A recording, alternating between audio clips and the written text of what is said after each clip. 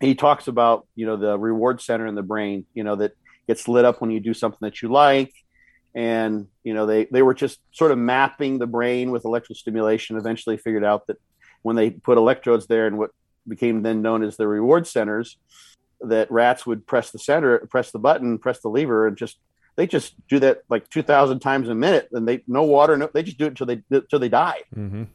And that's the same area that gets lit up with cocaine and with sugar. That's what people say, that it's cocaine and sugar, it's just as addictive. It's like, no, it's the same area of the brain. It's like that's the brain, part of the brain that tells you you're doing something you like. It's connected with that sensation of something that you enjoy. That's rewarding. It's the reward center, so to speak.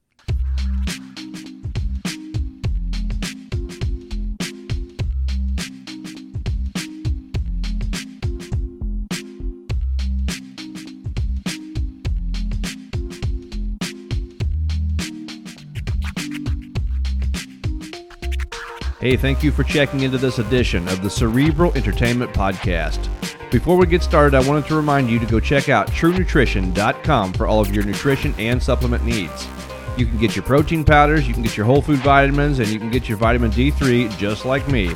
And when you get finished shopping and go to checkout, be sure to use the code CEPN for a 5% discount on your total order. Also, be ever so kind and subscribe to the Cerebral Entertainment Podcast Network wherever you stream your podcast, including YouTube for video content and TikTok for those riveting clips, so that you can keep the variety coming straight to your ear holes with the automaticity. Now for this episode, Colt and I were joined by returning guest and good friend, Dr. Scott Stevenson. Dr. Stevenson is a bodybuilding physiologist, author of Fortitude Training and Be Your Own Bodybuilding Coach, speaker/presenter, and he contains so much knowledge in his brain that it will make your head explode. During this episode, you'll hear us discuss some topics in neuroscience, including the intricacies of learning, trauma and loss, and how intense emotion affects the memory in the brain, how to find exercise in life enjoyable, and much more. Be sure to visit Dr. Scott on Instagram at instagram.com/fortitude_training, and you can also find his link tree there, which has a wealth of stuff that you're going to want to check out. So unfortunately, we do have a disclaimer for this episode, as we did our best to record with a subpar internet connection, so you will hear some audio disturbance, and it will keep us from posting the entire video of our discussion.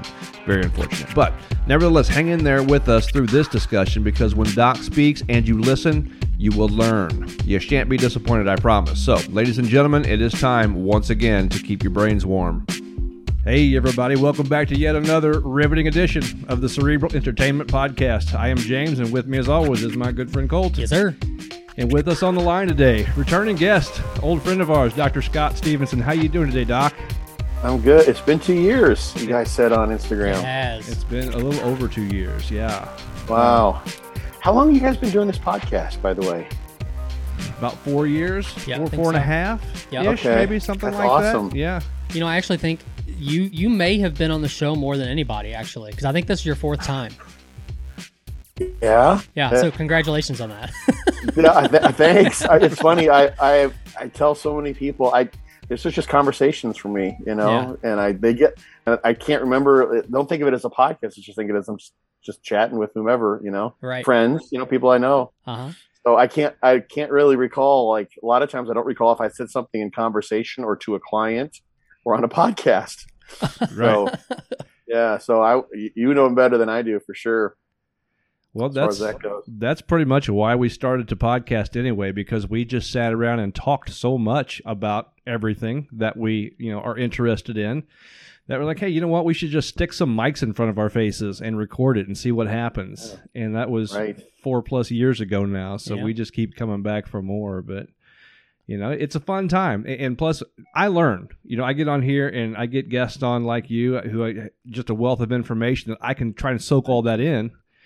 And if I can't soak it all in, then I go back and I listen to it again, because I've got it on recording, so it doesn't have to Right. stress my memory out too much. But yeah, we greatly appreciate you taking time out of your day, Doc, to be on here with us again. It has been over 2 years, because I believe, if I'm not mistaken, we recorded last right before the pandemic shut everything down, because you were coming out this way, at St. Louis Way, for some kind of a talk.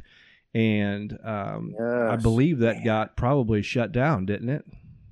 Yeah, now I think I think my dad had just passed. We talked about that a good bit on the Yeah. podcast. Now that I recall, That's and that correct. all makes sense. I did. You know what happened? Because otherwise I would have stopped by and say hello. But that was exactly when the pandemic was really like people didn't know which way was up, and I Uh-huh. was coming through. I was in Quincy, my hometown, Illinois, up the road, and mom was there, and she wanted to be there when I was going to be there. And then the pandemic hit, and she needed to get back to Florida, lickety split. Mm-hmm. So I actually drove her down. Like literally, she got a flight, and it was like, okay, we're going the next day. And then I set up the last presentation talk I gave at a gym there in St. Louis, House of Pain gym, from my buddy Joe Corbett, and then I tried to get the heck out of there. Actually, this is like it's an old story now, but a lot of people remember this because it made for some interesting Instagram posts. I broke down in Mount Pleasant for like 16 days. Holy cow. My truck broke down. Yeah, blew a head gasket, or that's what it ended up being, amongst other things. There's a bunch of things. I tried to leave like 4 times, and every time I tried to leave, I thought I had it fixed. Tried to leave, broke down, had to turn back around. So I ended up being there for a total of 16 days. So I was going out in the field. I stayed at an RV park there. They had one, and I stayed in the park there and just figured out some way to, is this park in the, outdoor training, barbarian style, with logs and pieces of metal. There was this giant pipe. Finally, at my last day there, I'm like, I've been eyeballing that pipe for like 2 weeks. I'm like, I'm going to deadlift that motherfucker if I can. Literally, the thing was probably like, it must have been 30 feet long. It probably weighed, at the end where I picked it up, it weighed at least 400 pounds or something like that. It was pretty heavy, but it was fun, um, but yeah, that was exactly then. So What kind of looks were you getting from people at that campground? no one really even saw me because I just went out into the back. I mean, every once in a while the owners would be there, cleaning things, but it was way behind. It was off the beaten path of the campground. There's just an open field. Gotcha. So I literally just went out there. You guys can you have to scroll back a little bit on my Instagram, but I had some bands. So I was doing like, doubling and quadrupling up the bands and doing like Romanian split squats. I found a large pole that was part of a fence and double banded that, and was able to figure out how to do some squats with that. I hooked it up on the corner of a fence, and then I stepped backwards, and then, I mean, literally it was pretty shaky, but I made up, some pretty decent exercises, and it was a blast. It was fun. I came up with probably at least 3 or 4 things that I wouldn't have otherwise. And that's when everyone, remember how it came the rage to show you can do it at home, Yeah. Mm-hmm. and that's why I didn't have a gym. There was no place to go. Literally, the grocery store was about it that was open. So, but yeah, it was actually a really kind of fun, that I remember, because that was 16 days, and it's one of those, like, I think we talked about this maybe in the last podcast. It's like, I'm stuck. There's not much I can do except enjoy the moment. And I was with my dogs, and we were relatively safe. The first night it was not. There actually was was a tornado warning. I broke down I could just get to a parking lot. I had my truck camper on the back of my pickup, and I literally was trying to get the truck fixed. So I took the camper off so I could get the truck out from under it, and got that picked up and taken to the dealership. And then this is a sort of funny anecdote related to that. I was stuck there right in the middle of this parking lot. And Mount Pleasant's not a very big town. So this is an interesting thing, because that parking lot was not really being used. Weren't even lines there for, it was near the Kroger, I think, but there weren't even lines there for people to park. So it was like, I just was in the middle of nowhere. I was looking for a flat spot where I could stop, Right, and it'd be okay to put the camper. And there was a tornado watch that night, actually, right there in the area. And the people who were getting gas at the nearby gas station were coming by, and they're like, it was as if I'd come down on a spaceship, and they're like, what is going on here with this guy? They just stop, and kind of stare at me. And eventually, I talked to I found out who owned the parking lot, and I got approval to stay there. Like, I would love to leave. I would love to be on my way down to Florida, but I have no choice. I'm stuck trying to get out of here. Eventually a cop came by, and I went through like 3 different tow companies, because no one wanted to tow me and no one wanted to tow the truck camper. and there's a long debacle there. And one of the guys who eventually did tow me was on Facebook, and he saw that like I was the talk of the town on Facebook apparently. And as a cop was coming over and trying what was going on the next day, and I was explaining to him, yeah, I've spoken with them. They're okay with me being here. He's like, oh, okay. And this guy pulls up and he's like, it's like, hey, everyone on Facebook's talking about you. Do you need a lift somewhere? Because he figured I'd be gone by then, but I wasn't. And I'm like, what do you mean? He's like everyone's talking about like, and he said, and he spoke up for me. This was what was really cool. He's like, I know the guy. I talked to him. I helped him, tow his truck, and he wants to leave. And almost all of you here saying like criticizing him for being there. You got a truck, help him out, So he came by to help me out, and I didn't need it. I thought I was getting my truck back shortly thereafter, but it was just really funny. It was sort of a little social experiment. Like, what happens if you just plop a truck camper down in the middle of a parking lot near a big grocery store? What will people do? And really nice gesture from that guy. The cop was really cool. A lot of people are like, what's going on? And they go to social media, start talking about it. He said there were hundreds of posts on a thread somewhere for, some community Facebook page from everyone there trying to figure out what this, this alien is doing, parked in this truck camper. It was an odd thing, but not one of those. There were probably 15 people who like kind of drove, and they just stopped and just stared at me, and I was like, okay, like, what am I going to, I was a little concerned at first. Then it kept on happening. I'm like, oh, they're just curious. They just want to know, why I'm there. But no one ever asked, really.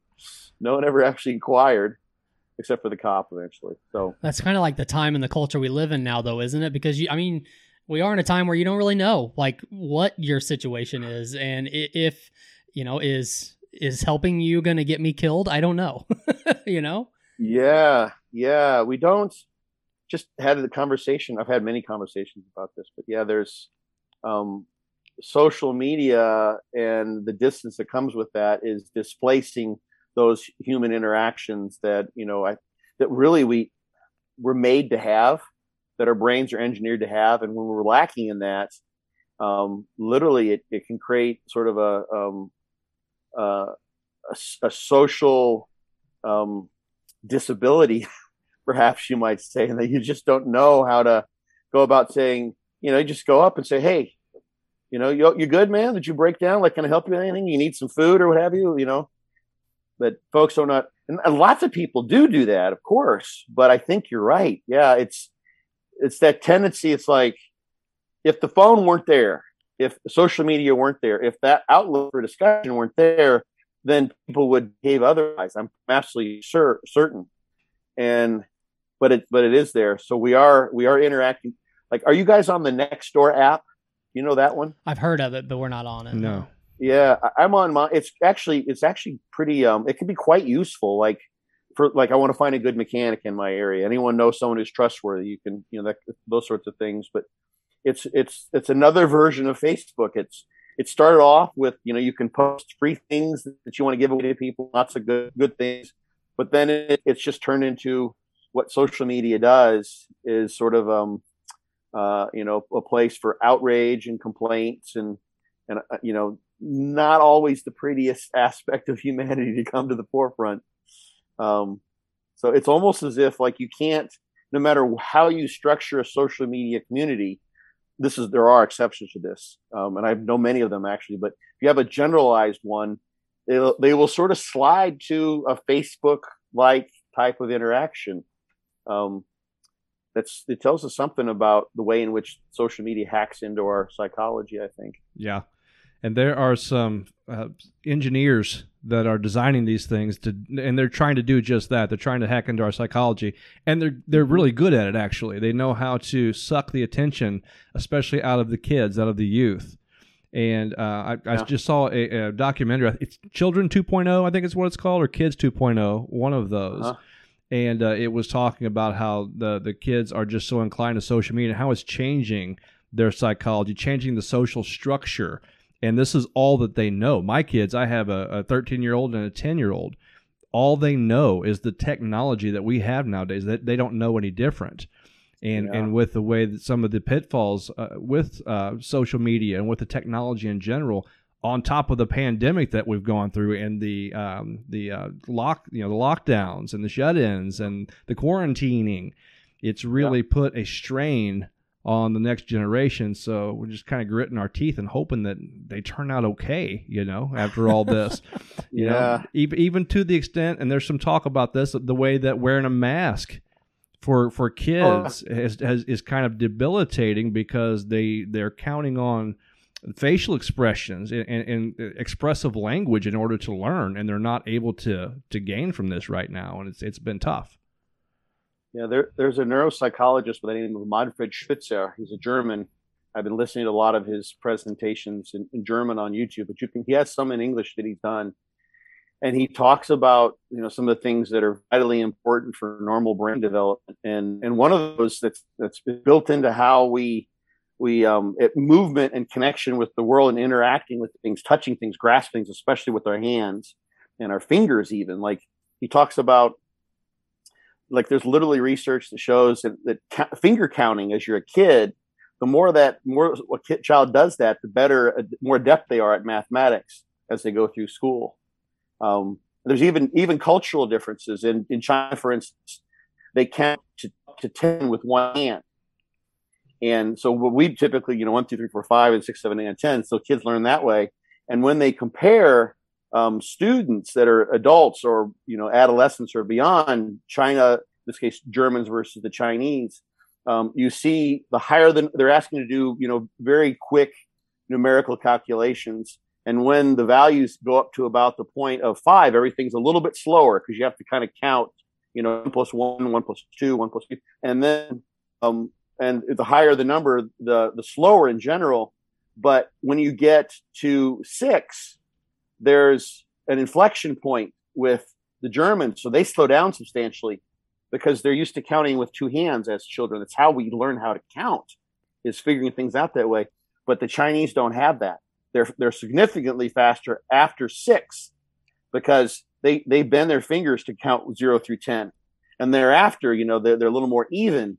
But in that interim, so like literally just being able to use your hands to count things and touch things impacts how you do math in your head, for instance. Right. There's studies where they've done this, and there's either they show no effect or a strongly negative effect for most students when they give them computers. Most kids, they give them computers, it slows their development. It reduces their test scores. They do worse because it's a distraction for them at that age. The more advanced students that are highly curious, who are, already at the top of their class, it actually it improves in the way that you would, theoretically expect that it could. It improves their learning because now they have more resources available. They can, like, want to know something, they Google it and Google something else, and they can gather more information more rapidly. Whereas a student who's not oriented in that kind of way, who's maybe not, intellectually inclined, they're off watching, playing games or watching, cartoons or who knows what. And it adversely affects their development because, and this is what, you can listen to some of Spitzer's stuff is friggin' brilliant, but he talks about a number of studies where you see that, look for the development in the motor cortex of guitar players. It's extraordinary because we spend 4 hours a day playing guitar.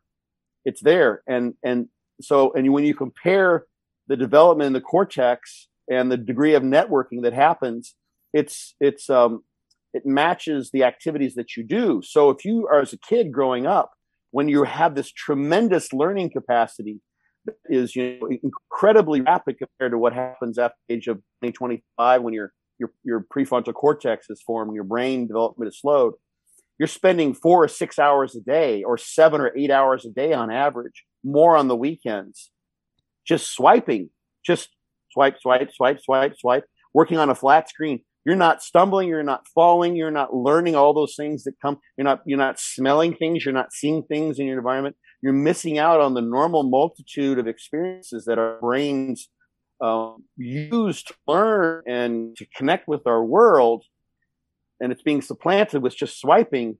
Well, guess what's happening to all what could have been a number of really intricate neural connections about how the world works? you're missing the opportunity. You're like, literally, that's your window of opportunity right there as a child to learn those things.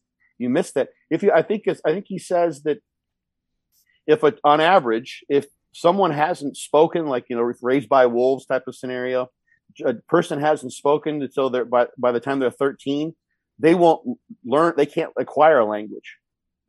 Wow. But he has these very cool examples. He's got 3 of them that he talks about. The most amazing is of a girl that was 2 or 3, I think, and he shows a picture of her brain. She'd gotten an infection on one side of her brain that was threatening to take over her entire brain, literally removed one whole half of a brain. You look at the MRI of her skull, and you would think, normal radiologists think, well, that person, well, they're obviously expired, they're dead. Well, they interviewed her, this girl, when she was 7, and she spoke 2 languages fluently without a language center. Whoa. She has no language center. Like, typically, her brain figured out how to take in language, how to create a language center out of the neurons that were there, redevelop those connections, and she speaks 2 languages fluently because she was brought up speaking those 2 languages. There's some reflexes that were a little bit slowed. Other than that, neurologically completely normal with half a brain. But it happened when she was 2. That happens when you're 22 and you're probably a goner. Right. Yeah. Yeah. Yeah. So it's interesting though, because the human mind does have capacity to make up for deficits, right? And so the deficits that people are, that kids especially, from swiping all day, as you were mentioning, the lack of that actual motor activity that the brain is seeking in order for development, they're developing something else. Don't you think they're probably evolving into, and we don't know what yet, because this is a first, and so time will tell what actually comes of this. Kind of scary, but it's also very interesting in a way. It's just who knows what's going to happen. The scary thing is that the information that's being fed to them is coming from algorithms and whatever happens to be on the internet. It's not as if, garbage in, garbage out. Like, programmers have, sort of like, if you have shitty programming, you're not going to get good stuff coming out of there. So true. You could, if you want, I've got a friend actually, and this is really fascinating now, especially in the context of this. Both of her parents were educational psychologists, master's degree, PhD, and they both were teachers for young kids. So this is where their expertise. She's about 5-6 years younger than me, so she's in her mid 40s now. When she was 13, they knew certain things even then that would help with her cognitive development. She used to play a video game called Math Blasters. I think it was something like the numbers would come down and you had to figure out what they added to, or, multiply the 2 of them and type in real fast, kind of like Space Invaders, but you had to do rapid math in your head. And she was just exposed to all these everything that was educational as possible. That was fun. Totally normal person. She doesn't come across as being some hyper intelligent geek or like an overly intellectual. She's not socially withdrawn. She's not on the spectrum or anything like that. She got a perfect score on her SAT when she was 13. Jeez. Yeah. And she's total normal development. She has a PhD now in molecular biology. But that was so much. And they did the same thing with her. We can, maybe if we want to transition to the bodybuilding stuff, they had also recognized, and this is the Eastern Bloc countries recognized in their athletes. You find kids that are gifted in one way, and then you make use of that developmental process. And she was ended up being a state champion tennis player and swimmer, both. And her dad started her off, I think, at the age of 5 or 6. He's like, well, we're going to do some upper body strengthening thing. And he had like an old, DP weight set in the garage. So when they go out for their morning jogs or, some cardio, they just bench press. Well, she got to where, and she was, fairly stronger than the average person because she was quite a good athlete, but her nervous system knew how to bench press because she'd been benching since she was 6. And she'd go into the gym. I met her when she was in college. She'd go into the rec center and lie down, and she's weighing about 140 at the time, and she'd lie down and throw a couple of 45s on the bar and, pick it up. And guys would be running to try to, thinking she's going to hurt herself, and she'd bang out a set of 10. And then she'd go to, 185 and bang out a set of 6. She could bench 2 1/4, no problem. She benched this is totally natty. This is without any training. She benched 285 in the gym, weighing like 140. Holy cow! Yeah, but she wasn't overhead press wasn't extraordinary. She could do pretty good with the deadlift just because she was strong willed and was able to just employ everything possible to pull the weight. But her bench press strength was phenomenal. So that's a motor learning example of specificity of training that started very early on in her developmental process. And it was hilarious to watch her at the rec center, man, because she'd go and she's going to lift. And I'm like, I would just even stop what I'm doing just to watch the guys either run to try to spot her, and she'd have to call them off, and she's like, well, she's holding the weight. She's like, okay, I'm okay. And they wouldn't leave, they're trying to be nice. But sometimes the guys next to her on the bench would be like, oh, I'm benching next to her. She's stronger than I am. You're right. Yeah. Yeah. So yeah, there's so much cool stuff when it comes to that. And that's the thing this Manfred Spitzer is working against, because you don't see that in the educational system. One of these studies with kids, they had to call it off after 2 years. The test scores were getting so bad. They're like, we can't continue this, ethically speaking, because we're destroying these children's test scores. Their cognitive abilities are going south, and they should be improving because they're spending so much time with the computers. And it's not just the computer. Exactly what you said. It's, they have to have the right information and the right things are there. My friend, that was done for her, and she wasn't like, she loves her parents. She had fun playing those games. They were a blast. Yeah. So, it's a matter of what you feed in. And like one last thing that's kind of important to one point that he makes. So I'm kind of stealing his stuff, but it's such valuable information. He talks about, the reward center in the brain, that gets lit up when you do something that you like. And, they were just sort of mapping the brain with electrical stimulation, eventually figured out that when they put electrodes there and what became then known as the reward centers, that rats would press the button, press the lever, and they just do that like 2,000 times a minute, and no water, they just do it until they die. Mm-hmm. And that's the same area that gets lit up with cocaine and with sugar. That's what people say, that it's cocaine and sugar are just as addictive. It's like, no, it's the same area of the brain. It's like, that's the brain, part of the brain that tells you you're doing something you like. It's connected with that sensation of something that you enjoy. That's rewarding. It's the reward center, so to speak.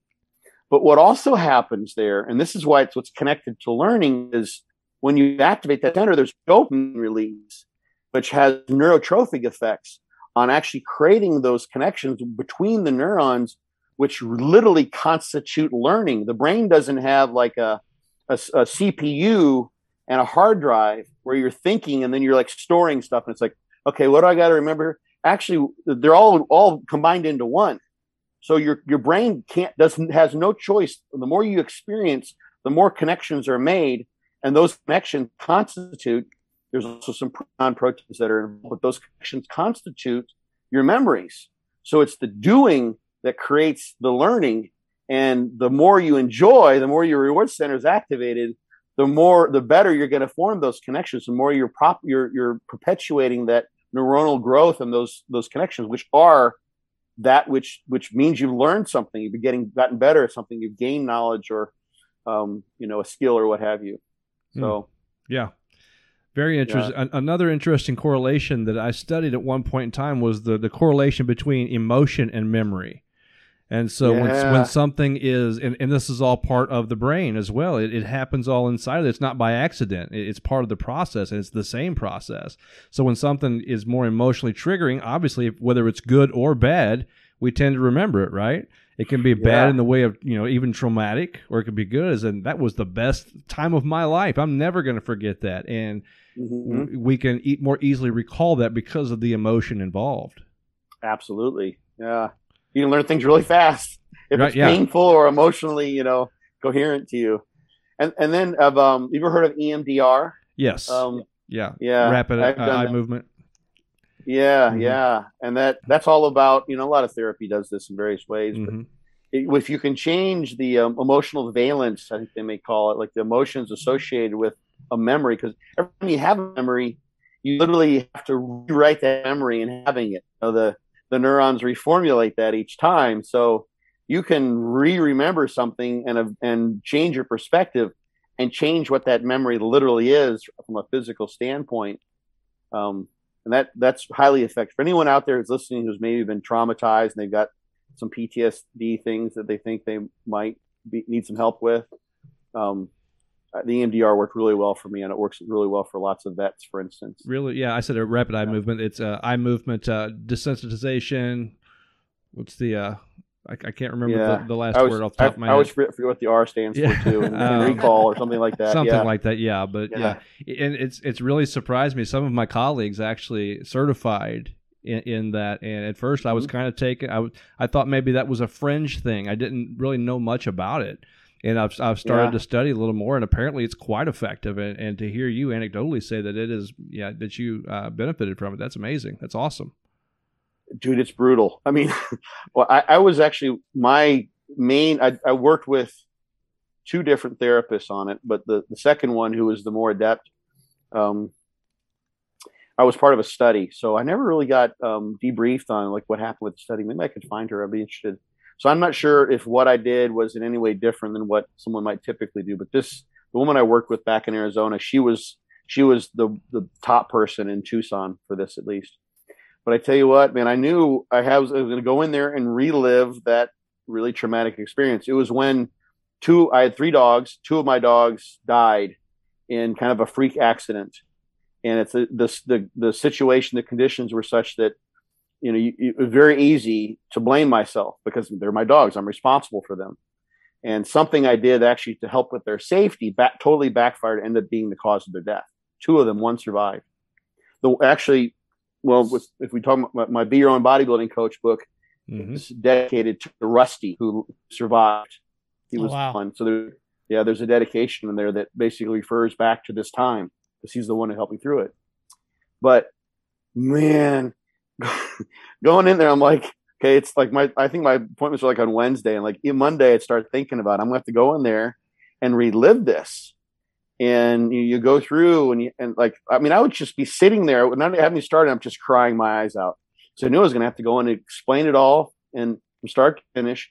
But you end up sort of taking a third person approach and recognizing, that didn't do anything intentional.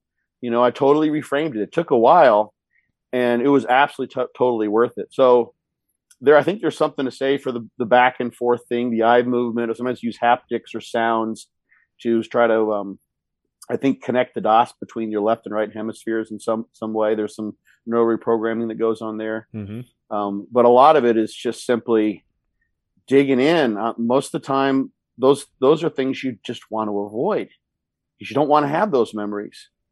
And they're layered in there, and they keep on coming forth, and I mean, I was agoraphobic. I couldn't watch anything I couldn't see any violence whatsoever without just being like totally affected. Wow. I was really bad. Yeah. I was really pretty traumatic. And, for about a year, I finally came through it. Wow. So after that, like these days, if you have any kind of experiences like that, do you work on them differently personally because of that or no? Luckily I haven't had anything like that. I mean, situation in my life was a turning point anyway. And I was on my way to a bodybuilding show in California from Arizona. And so I was alone by myself, in Yuma, Arizona, actually. And it was heat that caused the dogs to die. So, I kind of lost my family. I almost lost the rest. They almost charged me with animal abuse. Wow. It wasn't at all intentional. Right. And I did everything I could to ensure their safety. But what I did kind of backfired. I was, the details don't matter so much, but I haven't had anything that happened that was that traumatic since then. Thank goodness. My dad's died and I've lost people, but that was, especially because I was alone, and at that point, I didn't feel like at least I had anyone I could turn to. So, I mean, imagine, this is the only thing that comes to mind. I don't at all want to diminish because this isn't that experience, but imagine being like a prisoner of war, alone. You would take a prisoner and you can't talk to anybody. I didn't feel like I had anyone to talk with, and I had nobody. So that didn't help one bit. Right. I don't think Yeah. with the situation. But if I did have something like that happen, I think now, who I have become now, and recognizing like that was not a healthy thing to do. I would just force myself, as much as I might not be inclined to reach out to somebody. I wouldn't let those circumstances deepen trauma of loss like that. I would find someone to talk to or what have you. So I think to kind of answer your question, I think I learned that one, the social isolation, makes things worse. That Manfred Spitzer's written a book. This is part of how I got turned on to him. He's written a book. It's in German. Might be able to get a translation, but it's Loneliness. And he goes through. I haven't read it yet, but he goes through in the book and talks about. I mean, his contention is, and he backs us up with science and statistics, that loneliness is a more lethal killer of us in terms of how it impacts life expectancy. Smoking, cancer, most of the big killers we think of, high blood pressure and cardiovascular disease and those sorts of things. It's, a tremendously impactful on quality of life, of course. I think also longevity. So I kind of realized then, because I was like, I didn't tell anybody what had happened for like a month. I finally had to tell the person who'd given me one of those dogs. I felt, obliged to her to tell her what had happened. But yeah, so I wouldn't let myself go through that. But I would do EMDR for sure and I would recommend it to others if they are in that spot. Because, I mean, you kind of have to have gone through it once to know, what to avoid the second time. So I don't think that ever could quite happen to me in the same way.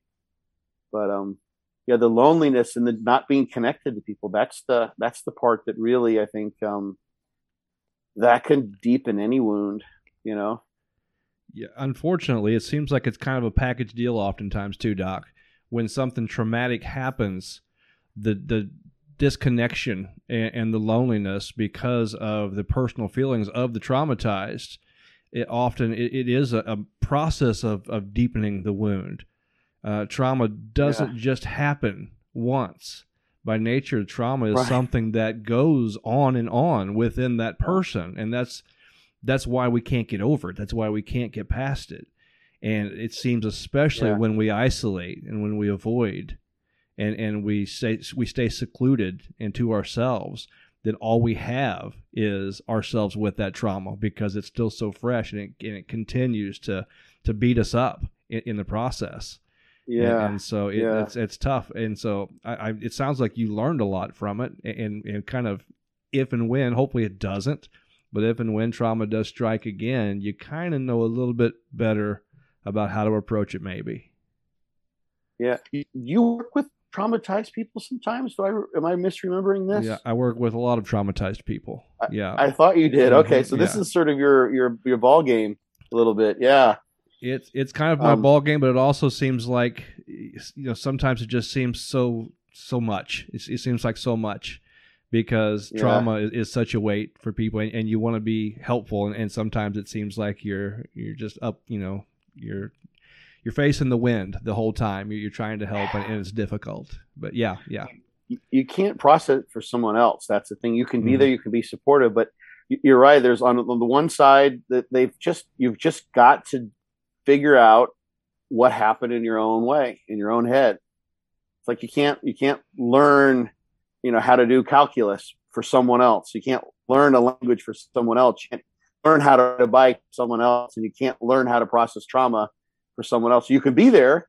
You can say, "Wow, that was awesome. You didn't fall. You got 20 yards on the bike before you had to put your foot down. That was great." You can support them, but they still got to do it. One way, shape, or form. Yeah. So.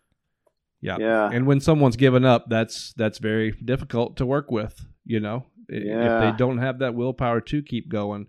And unfortunately, that's oftentimes the case. If someone doesn't have a strong support structure, if they don't have, a put together life in the first place, when tragedy does strike and they're traumatized, it's very difficult for a lot of folks to get back on their feet. Yeah. Yeah, I've had conversations, and I think there's some truth to this. But there's a psychologist that was in contact with at one point, who his thought was that lack of hope was the hallmark depression. Mm-hmm. You know? Yeah. And actually, when you think about it from a very rudimentary neurological perspective, like in terms of things that we're rewarded by our reward center in the brain, like if you look at it's the anticipation of getting that thing or doing that thing or having that thing that lights up those areas in our brain that tell us we're happy, mm-hmm. that we've enjoyed something. And like when you buy something, like they've done these, like you're going to get a little reward in an experiment, or you get some little trinket or whatever. Reward center's lit up, just for a few seconds, and then the light goes out again. So if you're in you're in a situation where you've been traumatized or you've experienced trauma and you've given up hope, then you don't you basically you don't believe that those pathways can be lit up again. There's nothing in life to do that for you.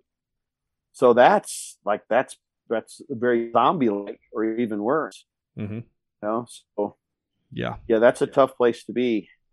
That's why people, of course, turn to drugs and other things that light up those reward centers. Right? That's right. That's a big reason why they self-medicate, is because it seems so much that it's even at an unconscious level. They don't necessarily know the neuroscience behind it, but they just know that this covers the pain for now, or it causes me to be able to feel. How often I hear that.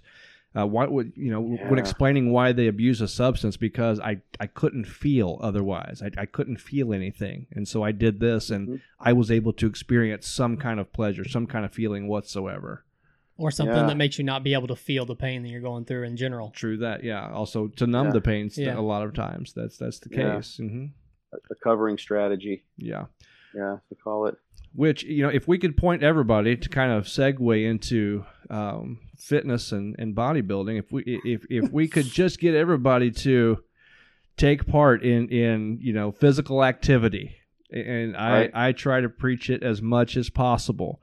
I tell people I would stress out. I would be stressed if I didn't have my time with physical activity. I use breathing exercises. I do. I use cognitive restructuring. I try to shift my thoughts to where they are more productive and hopefully more positive for my life. But without physical activity, without the endorphins that come with lifting weights and getting on the elliptical and pushing myself and sweating through some things, I would stress out and my head would probably explode, literally. And so I just want everybody to take part in that. So can't say enough about physical activity as a stress reliever itself. Yeah, I mean, the Chinese have known this, for thousands of years. It's like a basic tenet, and most of us in Western society, because we're notoriously sedentary, we don't move enough, we don't exercise enough. Mm-hmm. It's like, I don't know what the numbers are exactly now, but like 10% of the U.S. population actually exercises according to like the ACSM's, American College of Sports Medicine's recommendations. We're just, we're sedentary. That's why we got an obesity epidemic, et cetera, et cetera. And in the Chinese medical paradigm, movement moves the liver. The liver is what moves the energy in the body. And if the energy is not moving, then you have stagnation. That's what gives you pain, for instance.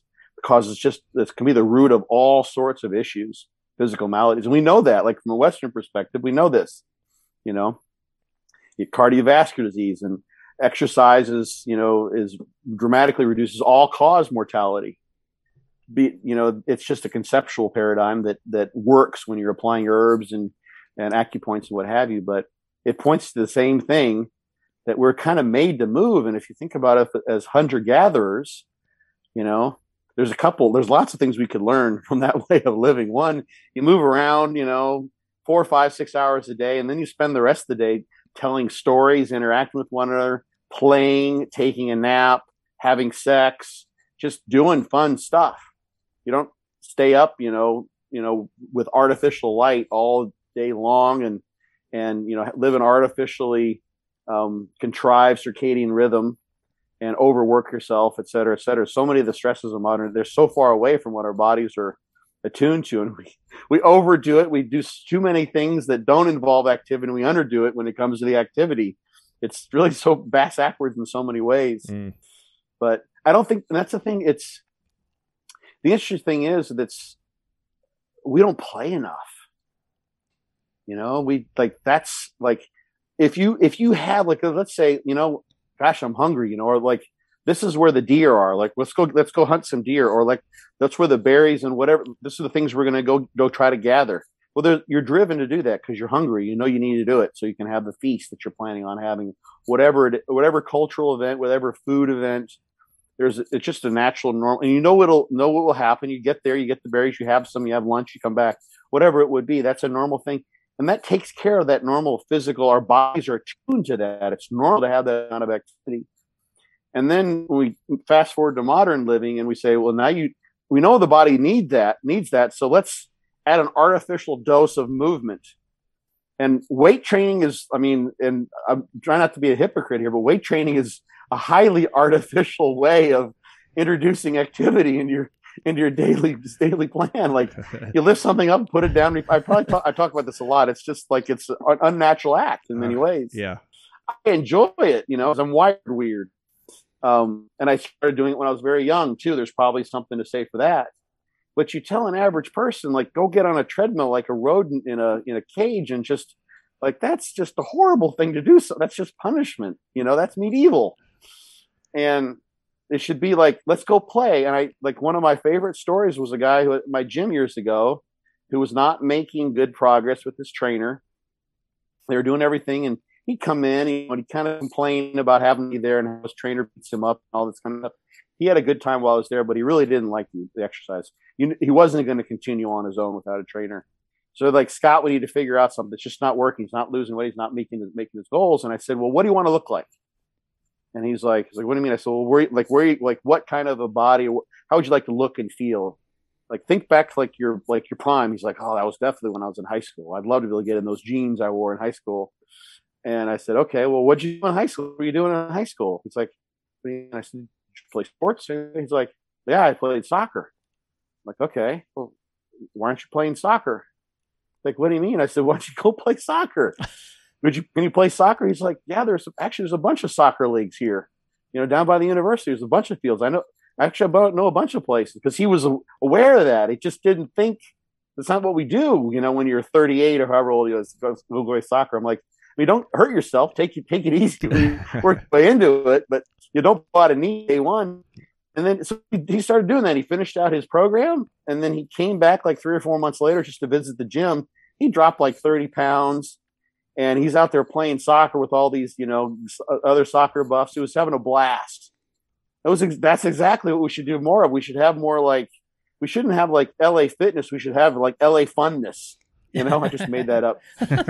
Where you just like go and have fun, and people just, play as adults. And that could be like the meatheads who want to pick up weights and that kind of stuff. And that could be people who, like, we're going to play volleyball or pickleball, or it's funny, like, older people will eventually do that. They'll play like old people games. Mm-hmm. But we don't do that when we're in our working years. So yeah, we miss the boat with exercise. I agree with you wholeheartedly, but we don't make it fun and enjoyable. So you want to keep on doing it. Yeah. Right. You mentioned that you weight trained as a kid, and you were talking about the girl earlier who was bench pressing as a young girl and things like that too. Where do you fall on that spectrum of getting young kids in the weight room and stuff like that? I guess it can be fun, and I guess if you do it the right way, but there are the people out there who say that it can really affect development and things like that with young kids. So where do you fall on that spectrum? Yeah, that was my mom's. My mom had thought that, and that's why she wouldn't let me lift weights earlier. I see. She thought, it was going to stunt my growth. I'm going to be 4'7" if I start training, when I'm a kid or something. And that the danger there, where that kind of it's basically a misnomer. There's no evidence pointing that direction. Is that kids who do have growth plates that haven't quite fused, there's potential for a break there. Okay. So you break a growth plate, and the hip will be a bad place. You can end up disturbing the natural longitudinal growth of the long bones, and then you can end up being having an issue there that might need to be surgically repaired as the person gets older.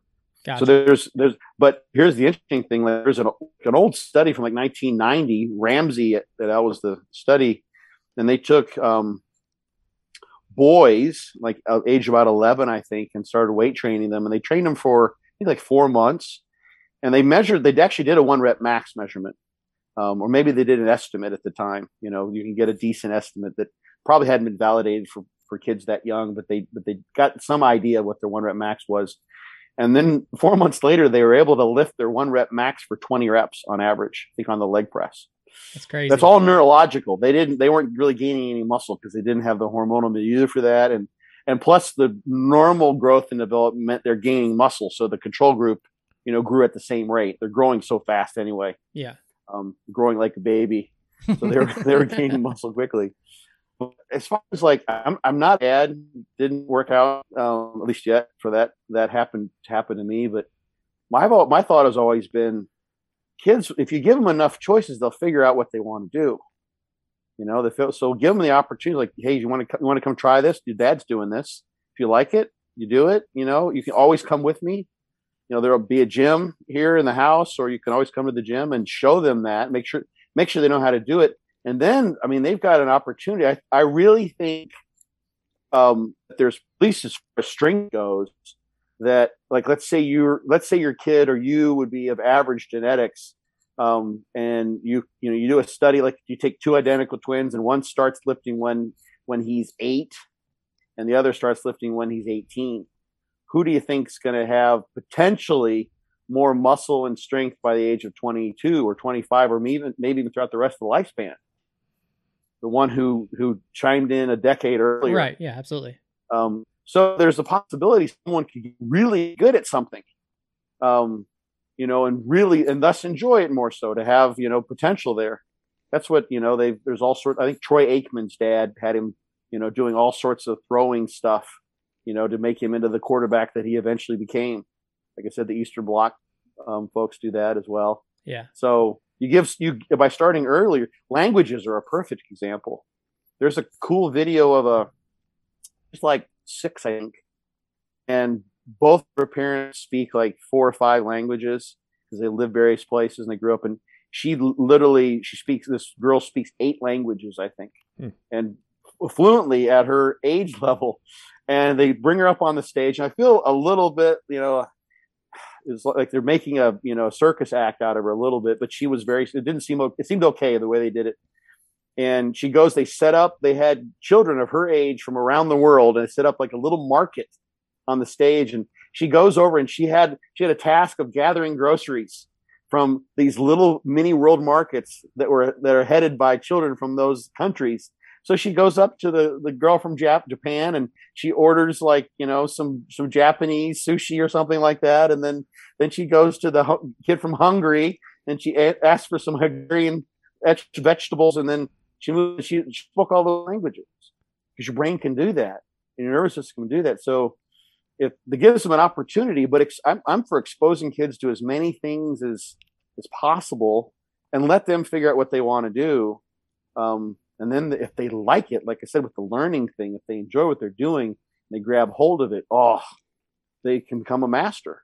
You know, they've got the advantages. So I don't think there's any dangers there. You just don't want kids to max out. There's no reason to, like, you know, try to do singles and doubles.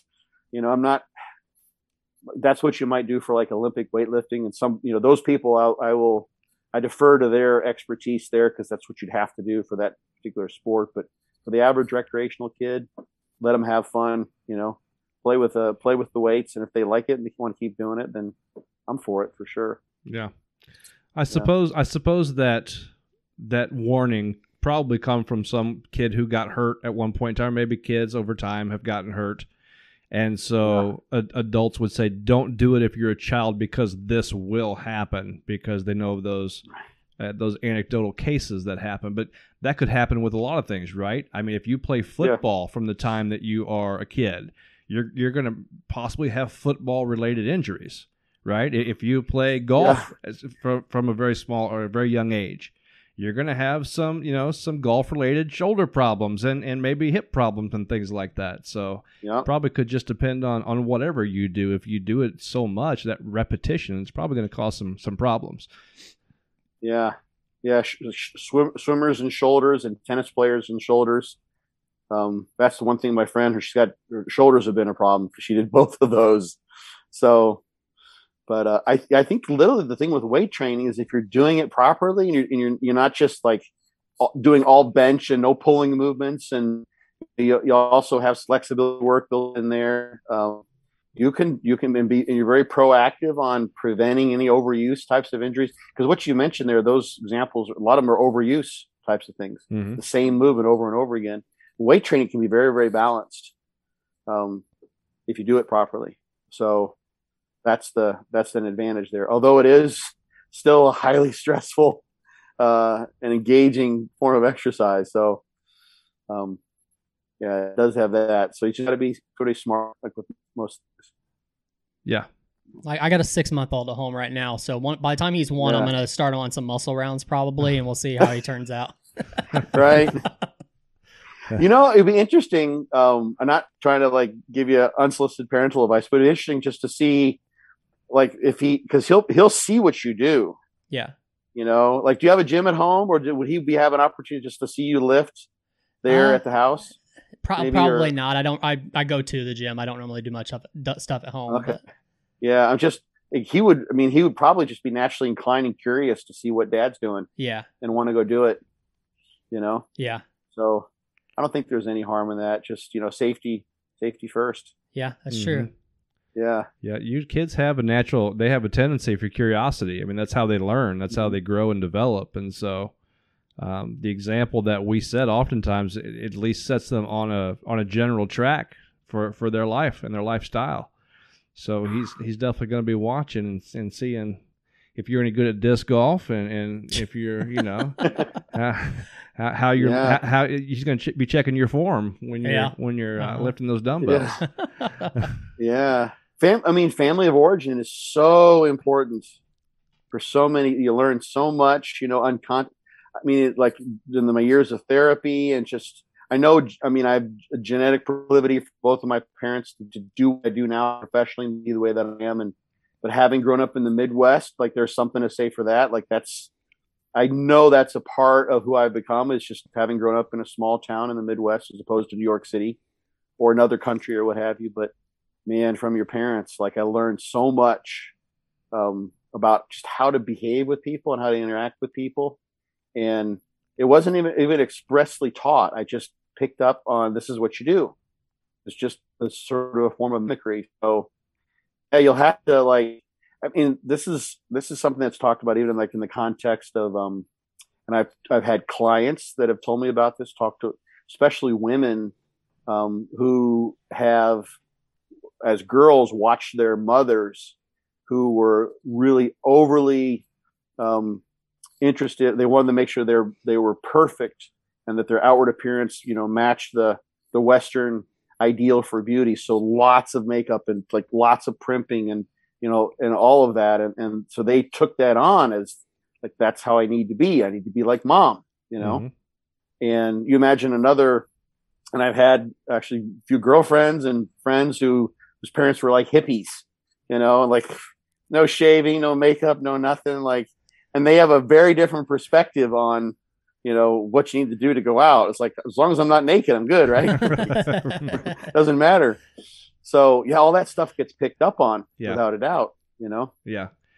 Yeah. I grew up as a diehard St. Louis Cardinals fan, and baseball, it seems like, is just ingrained in my DNA. It just seems like it's in the blood, but really it's not, I looked up to my father and loved him very much, and he absolutely loved baseball. And so we spent a lot of times enjoying baseball together and sharing that kind of passion toward that. And so looking back, I know that's why I actually am so inclined to love baseball like I do, because he did, and because it's something that I grew up with and we shared, and so it's part of my development. And anything can be like that. Unfortunately, a lot of negative things, when we're not careful, we can ingrain in our kids. But it's a lot of it can be positive. It can be a good thing.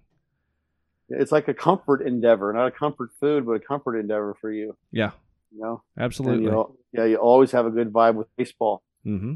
Regardless of politics, whatever, you'll always sort of see that as in that way. So yeah. And regardless if the Cardinals have a terrible season, right? Because sometimes that happens. Right. Yeah. But when it comes to the lifting and the sports, Doc, you mentioned about watching the parents coming up. But what about when we are just needing to get training advice, or I've noticed this a lot about when I'm going to research like supplements, like vitamins. A newer interest of mine is herbal teas. I just love them, and I've been doing a lot of research for them. Mm-hmm. And as I'm researching on the internet, I've noticed that there's a lot of pitfalls. There's a lot of ways for people to go astray, even just by not knowing what not to search for can oftentimes lead us astray. And this can be for physical training, for supplementation, for nutrition, all of that. So how would you advise someone who's not, they don't have access to a lot of knowledge and research information, like say they didn't go to university and they don't have that kind of background, that kind of pedigree, but they also just don't have that kind of experience, or they don't know somebody like you to guide them in the right direction in a lot of times. How does somebody start just basically researching on the internet without going down a bad rabbit hole? It is fraught with rabbit holes. You're right. Yes. Looking and trying, first of all, kind of a first step would be if it's something just completely outside your frame of reference, it's totally new for you. Try to figure out what it means to be an authority. If you want to judge someone as an authority, you would trust in that area. And then start with those sorts of people. Now, not you want to just trust authorities. You want to trust authorities who are experts in those areas, mm-hmm. who have credentials to some degree. Because, regardless, someone who's spent decades of their lives learning something, someone who runs a tea shop, who studied teas in China for years, been to India 45 times gathering teas, and they're going to know more than you. So that's because it's an interesting thing. The internet is it's the world's largest library. It's just amazing. And an example I've heard is, imagine, a doctor just has the internet. He's a physician, and someone comes in and they have a headache, let's say. And the doctor says, you're going to look up potential. I'm missing something as far as headaches. So they're going to look, they just go and they find WebMD or what have you, and they find headaches. And they read through and they know what all those terms mean. And they're like, it's not that, I ruled that out. They go through the fifth and they figure out, okay, this could be a cranial nerve related scenario because you've also got these other symptoms. And you don't know, you go to headache and the first thing you find is, oh shit, I've got brain cancer. Yes. Because that's what the algorithms on Google will throw to the front, because that's the thing that jumps out at people. Uh-huh. So you're, next thing you know, you're thinking you need like 15 different teas or whatever. So finding someone who's done the legwork for you, so to speak, who is an expert, who you can trust, and that's the hard thing, is knowing who to trust. Mm-hmm. I think these days is at least a good step. So I've written articles. I've got a whole chapter in my book on sort of being being a smart and critical thinking consumer. The thing I think that is a phenomenon to watch out for with anything you know nothing about is to suspect that your lack of knowledge means that it's an unconscious effect, I guess you could say. There's probably a term psychologically for this phenomenon, but people sort of relinquish their common sense to others when they feel like they're overwhelmed with information. And they, like, as an example, I get lots of inquiries through Instagram. I try to respond to everyone. I had someone ask me, how do I figure out which supplements? It's very similar to this question, actually. How do I figure out which supplements to take? Because I'm taking everything, and he's just gradually been reading things to say, this works great, and this works great, and this is super anabolic, and that's super anabolic. And so he just keeps on adding to the grocery list. And he's spending hundreds and hundreds of dollars every month. And finally he realized, I don't need these things, and so he's relinquished his own common sense. It's kind of hit him finally, when he's paying out all that money and he's, takes him 30 minutes to get all the supplements in, spending more time swallowing pills than cooking food, for instance, is you can take a step back and say, okay, what makes sense? And a good thing that can happen. I do this, for instance, with my mentor, Gary Dudley, for my PhD. I imagine his voice in my head, or imagine somebody like your dad, maybe, or someone who was a voice of reason, what they would say. And let's say it's the guy with all those supplements, and he's got, like, his grandfather was, what the hell are you taking all those supplements for, son? You don't eat shit. Like, when's the last time you ate all your meals? Right. He might say that to him. He can imagine that, but he couldn't say that to himself necessarily. But you can easily imagine that outside voice telling you those things.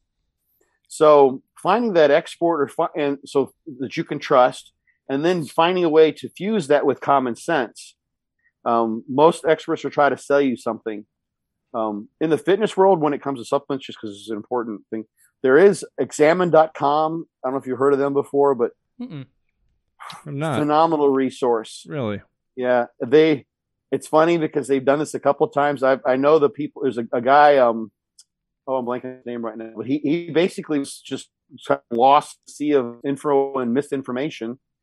And he started the site maybe a decade ago just to try to have an unbiased source of scientific information about health supplements. And that's basically what they do now. It's completely unbiased. And I can see him in my mind's eye. I just can't remember his name. But he's sort of funded this thing because he became a self-made millionaire years before that. And it survives and persists. And like every once in a while, a couple of times on April Fools, I've gotten the email blast that it says, we've decided to let ourselves be sponsored by Amazon or some shit like that. And then the next day it's like, April Fools, we're never doing that. They don't support any supplement company. They don't sell anybody's brand. They're not connected to anybody. They just give you the science. It's all right there. And they have all the links and the whole thing. And it's a phenomenal source. Examine.com. It's an absolute gem. It's a must-have in the fitness space for that sort of information. Yeah. So let's say it's teas. You might say, are you just curious about teas just for intellectual reasons, or do you have something you want to, like some health things you want to try to address with teas, or what about teas floats your boat? It's just kind of a new thing. I'm just exploring the different options and the values of the different herbal teas, and it's something that Colt and I have discussed a little bit. Like, for instance, a detox tea, okay? So when I thought about a detox tea, I wasn't thinking weight loss. I was thinking just I've got toxins in my body. I know I do. Need to get rid of them. So, and then we had a discussion that kind of triggered, and even a Facebook post that said, detox teas are bullcrap. They don't work.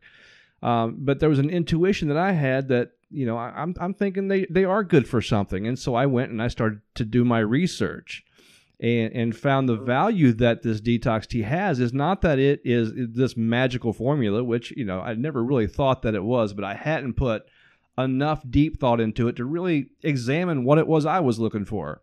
Right. So I got this tea and I went and I looked at the ingredients list. And so I started doing my own research on these ingredients.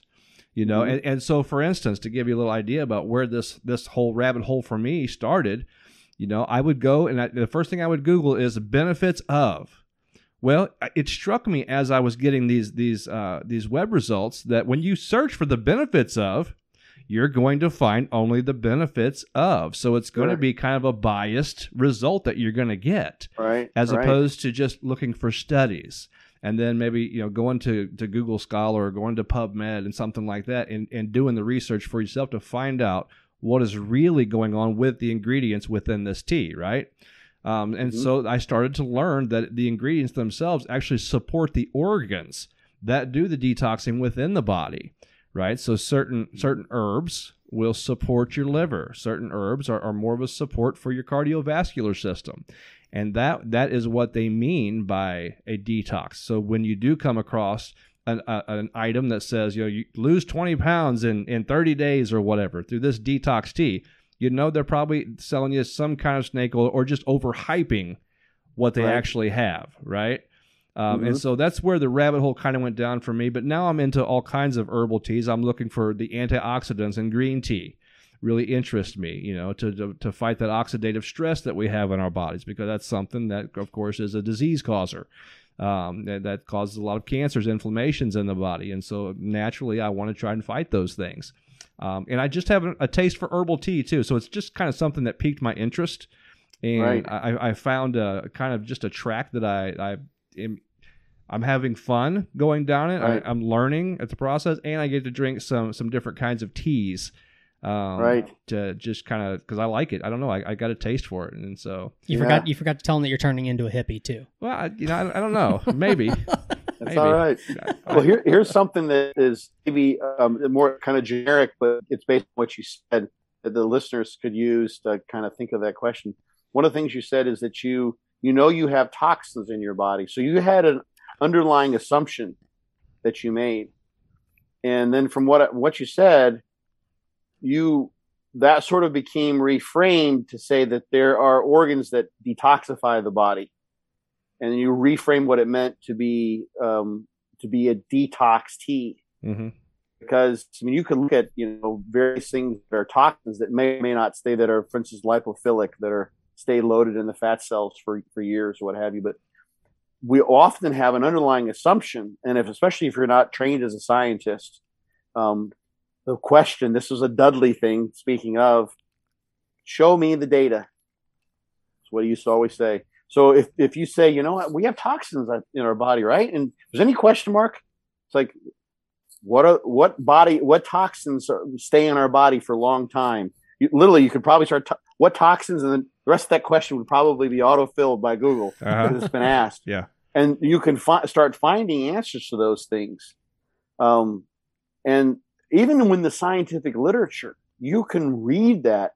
Some people get scared off by, reading a scientific literature because, they use, abbreviations for the journal name, and there's lots of long words they don't understand. But you can glean the basics of there. As long as it's in your native tongue, you can understand what's said for the most part. You may not be able to, critically analyze the experimental design or the statistical methods or the methodology in some way, shape, or form. But you can get the gist of what was said and done there. And people give up that basic common sense and intelligence. And you can just keep on asking more and more questions. But the thing is, I think we just forget. We don't question our own assumptions because there's so many things, like, at least in the things that I feel like I'm somewhat informed about, exercise physiology and bodybuilding related things.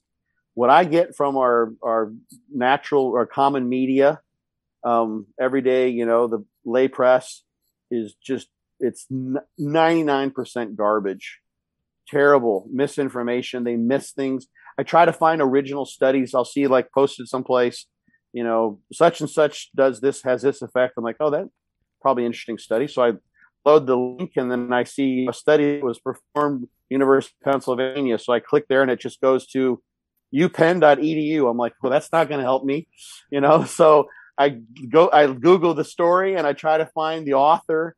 I may have to spend a half an hour just trying to find the original source. They don't provide that information for you. That's the original information. Otherwise, it's the telephone game. Yeah. It's, scientists took this, and I've even had friends who were reporters for the lay press. Some of whom they were journalism majors, and they're talking about everything from quantum mechanics to molecular biology to oncology to all sorts of science that are way out. They never even had a class in biology, and they're reporting on this stuff. So, it's not their fault that they can't accurately represent the science. They're trying to make a readable story that garners your interest, that is clickbaitable. It's clickbait to some degree. Absolutely. Because that's what runs the deal. So the information you get, it's a nice, that could be an interesting piece of information. But what you find in so many places, in sites too, they're trying to sell you teas or what have you, is not going to give you the real deal. It's not going to feed you the real deal in many cases. You have to dig a little bit deeper.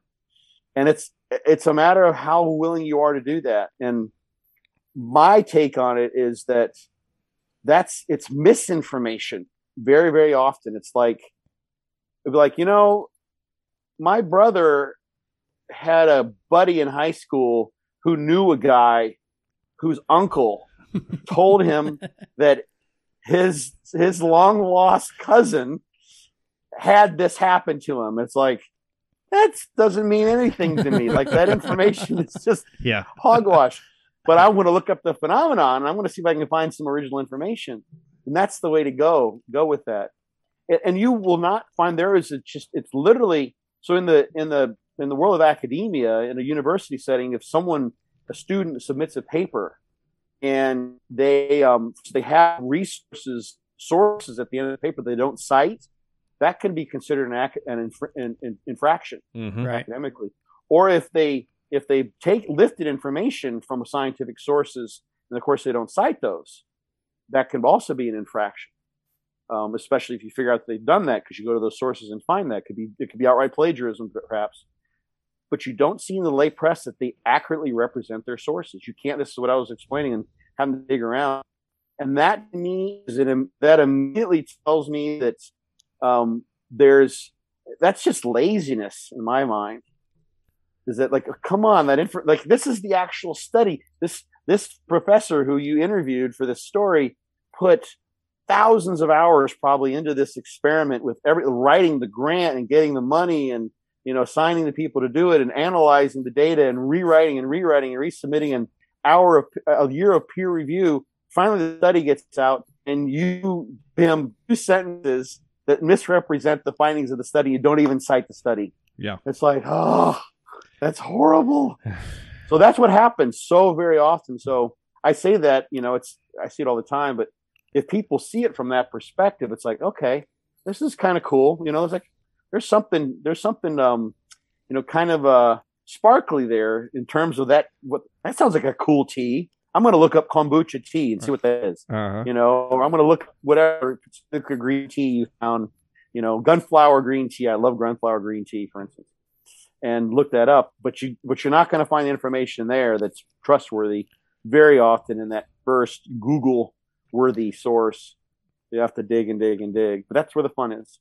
So yeah, it's fun for some, I suppose. No, right. I find it fun too, to a degree. I do. I like to do the research and to get to the bottom of things. It finding out the right way to do that. And for the layperson who's not going to do that. If the internet in general, especially advertisements, got dinged for plagiarism, which would be not, including a source. Right. Yeah. Oh, yeah. Everybody would be in trouble, right? Yeah. And so not everybody even they don't want to go through the task of finding out what is actually in the process of detoxing your organs. They're not going to look to see if this claim that this company is making is crap in the first place. They're not going to dig to find out. They don't have the kind of time. They don't have the desire or the motivation or whatever.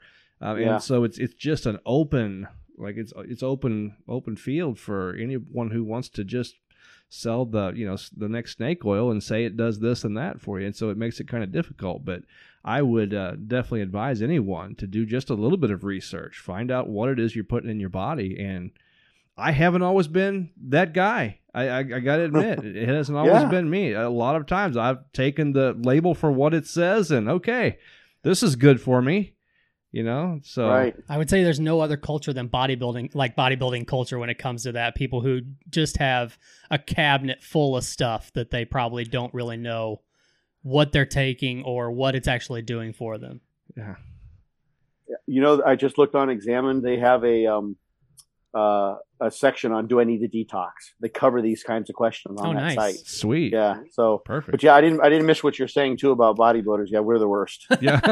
I wasn't saying you in general. Yeah, no. He wasn't pointing a finger. I've tried all sorts of things. I just try everything just because it's part of my business in a way, Right. Golfers are pretty bad too. They've got lots of gimmicks in golf. I know that. My dad was a golfer. Oh man. So many things. Like everything's gonna turn you into, a scratch golfer. You just need this little thing for your wrist, or like this new training system, or this thing to hold your elbow in the right position, or whatever. Gotcha. Yeah, they're crazy. It's funny, like the telephone game phenomenon is like, so you reminded me of something I hadn't thought of for a while. This was like a couple of years ago. I was at one of the gyms here in town that I train at, and there were 3 people that I knew all of them actually just from the gym. I never conversed with all of them together, but I conversed with all of them at different times. And I was going over to say hello, and they were training, and I heard them talking, and they were talking about doing a muscle round. And they were saying, you do a muscle round this way, do a muscle round this way. And I was just sort of listened, and I said, where'd you guys learn about that muscle round thing? And they weren't even sure. They didn't even know. Like, they were talking about a fortitude training muscle round. Right, my training system. Right. And they know me. Like, I was seeing them like every other week and says, hey, how you doing? And they didn't realize where that information came from, because and this isn't because, my information spread so far and wide. It's because the sources get lost. Yeah. So easily. Oh, I thought that was real. I'm like, yeah, those muscle rounds. I don't think I even told them, like, the muscle rounds thing are pretty cool. You guys ever have any questions on those? I know a little about them. So they're like, okay, cool. So it's very, very funny. See, I don't think I could have done that. Like, you took the ego out of it. I think I would have had to walk up and be like, you want to know about this? Yeah. I think I can share my wisdom here. Yeah, no, they were having fun doing what they're doing. And I think I maybe showed one of them later, like another day or something like that. But yeah, it was just like, it was awesome. I thought it was hilarious. I thought it was really funny. So yeah, that was there's a lot of, that was an interesting gym, but that was just like, wow, that phenomenon was just so bizarre, because they all followed me on Instagram too. I followed them back. Like, these are people that I knew. They're acquaintances. So yeah, it was just really kind of. I mean, it's kind of cool that your information made it that far to people that, even though they knew you, didn't know that you did this. So that means that it has made it out there and then back around to them. Yeah. It's funny too. Like you can, as they say, you can lead a horse to water, but you can't make him drink. Then there's, I like to provide that information about, like, examine.com. It's there. Or that, you can go to scholar.google.com and find the research papers. And, it's a pain in the butt. I'm good at finding stuff on the internet. It's a pain in the butt to find original papers a lot of times. It literally could be 15 minutes or a half an hour for me to find something. So I don't expect people to do that, but it's very often. I have given people my card in the gym to get asked questions and about what I'm doing sometimes, or various things. And I say, hey, I cover this in my fortitude training book. Send me an email, and I'll send you a free download of the book. And I think it's only happened twice in maybe like 6 or 8 years that someone actually emailed me.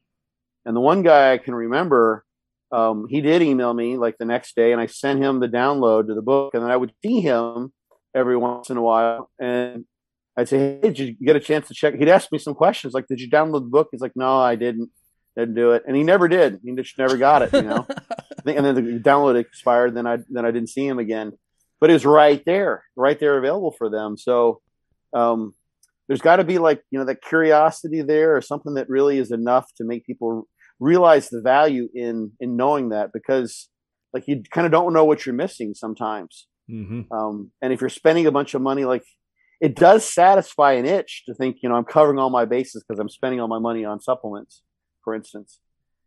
And if you don't know that you're potentially wasting a lot of money, but you are getting a good feeling out of feeling like you're covering all your bases and you're doing everything, then, you're meeting needs, so to speak, feeding your reward centers in a certain way. And you don't know, because you don't know what you're doing, what you're missing. You don't know what's on the other side of the wall if you've never looked around into that room. So people don't know to do that, and I can't expect them to. You can just sort of say, hey, you would be really surprised if you looked on the other side to figure out what's going on there. But That's all you can do to some degree, you know? Yeah. Yeah. Yeah. You said it right. All you can do is lead them to water, and it's like what's happened for me is I've oftentimes been that horse, right? And I've been led to, certain waters. But it's still, I have to have insight into the fact that that's water, if that makes any sense. I have to have insight that there is something, like you said, on the other side, like on the other side of the curtain, so to speak. You don't know what you're missing until you figure out that you're missing that thing. And then it kind of opens up and a light bulb turns on. And I have to, like you said, you can't expect everybody to have that insight. You can't expect everybody to do that research, but I love it for myself when those light bulbs come on, when I know there is something on the other side of that curtain. Therefore, then and only then I know to pull the curtain back and to look on the other side. And sometimes that's the most difficult thing to get people to do, and myself included. Throw myself right under the same bus. Yeah. Like it's all these sort of trite phrases, it's the journey, not the destination, those sorts of things. But you have to enjoy the path getting to where you're going, because all you have is the current moment, so you have to figure out some way to make it enjoyable. And I've said this, I may have said this on this podcast, they repeated it over and over again, but a very famous exercise psychologist once said he was the world's foremost expert on exercise adherence, like trying to figure out how to get people to exercise. And he finally gave up on that line of research because he figured out that we're creatures of immediate gratification. Yeah. We really so much are. So you tell someone, this is the way here's an example that kind of popped in my head. And we talked about this a little bit before the program too. So people have figured it out. I'm learning German. I've done some podcasts in German. I'm trying to make my German better. So I spend a lot of my day in Scottsdale, Germany. I listen to, when I'm walking my dogs, I talk to them in German. I have, what the word is in English, self-conversations. So I listen to a podcast, like a bodybuilding one, and when a question's asked, I pause, I answer it myself. I do this while I'm cleaning, while I'm packing, I'm getting ready to move. So I've been packing things up. When I'm doing just the things that you would be doing when you could be listening to nothing, I'm using my phone as an instrument to recreate what it would be like if I were living in Germany, as I did years ago as a foreign exchange student. And that's been tremendously helpful. And I've talked about that. And what I see on many of these, I'm on like every German meetup group I can find, and I pay for another one. And so I'm on, doing this all the time. And I'm seeing people, and now I've been on doing this for maybe half a year or so, and I'm seeing, there's no change in the German language ability of the people that are there. And even some of those who are paying for some of these services. And I've said, and they're noticing it with me too. They're like, what's going on with this guy? Like, how's he doing this? Because especially in some of the groups, they're all in Germany, but they're in situations where they don't feel like they can speak German throughout the day. And I'm in the States. And the trick is just immersing yourself in the language. And it's fun. I really like doing it. And I'm learning about like this Manfred Spitzer stuff. Like, it's fascinating information. So I want to learn about this and I want to do this. So I'm enjoying the journey. And these folks, it's not that they don't want to be able to speak better German. I'm sort of generalizing just to kind of make the point, because not everyone does this, but I've said like, hey, like, it's not the 1 hour, or 2 or 3 hours that you meet with someone.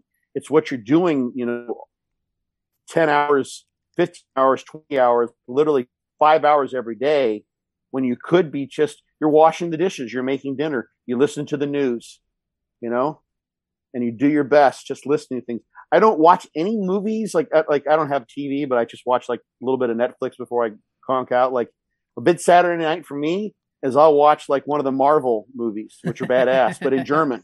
Okay. Yes, I've watched all of them. I'm watching the Boba Fett in German. I'm watching The Witcher in German. I just finished the season of The Witcher. It's badass. I love this stuff. That's total, like, it's like kind of, it's just, mindless entertainment in a way, but I do it all in German. Gotcha. And that's the way. And so, but the folks who that wouldn't be enjoyable for them, because we've had these conversations. So that's the thing. It's like you're into tea, or you're really into fitness. It's like got to figure out a way to like be into the learning about fitness, not just trying to get to looking like the Instagram guy. Yeah. That's your your goal, so to speak, but figuring out what it is to do along the path, because the path has to be exciting too. Mm-hmm. And then you're good. If you never look like, Mr. Olympia or what have you, then it's okay, because you did all you could along the way and you enjoyed it. And that's all you got anyway. So it's true for like, digging in on stuff. You're finding that, sometimes it's a pain, but if you can figure out how to make yourself curious, you can find out. Everyone's got curiosity about something, I think, and it's finding that is really, can be the magic, and just in life in general, I think, yeah, always something out there. Yeah. Do you have any aspirations of being able to like do in seminars or anything like that in Germany, like to where you could go over there and do everything in German? Yeah, that's what we're talking about doing. Yeah. Wow.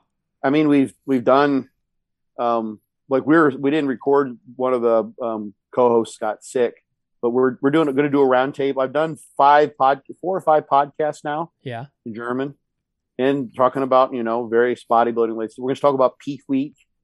Nice. There was a summary paper that Guillermo Escalante was the first author. Several of us were on that paper. It was Chris Barakat, Alan Aragon. We have heard about this Brad Schoenfeld guy. He was on the paper. Yeah, absolutely. We put together this monster peak week paper that got published last year. So it's kind of the first of its kind in the scientific literature. Nice. So I've done a bunch of podcasts. There was a slew of podcasts that came out after that. Guillermo did a bunch, Chris did a bunch, I did a bunch. But Germany, no one's doing that stuff. So we did a part 1. We're doing part 2. So yeah, that's the idea, and that's a challenge. I bet. That's a challenge, man. Because when I learned German, I didn't know anything. I wasn't an exercise physiologist. That was when I was in college. I was studying physics and German, and then I went to grad school and German, for 30 years.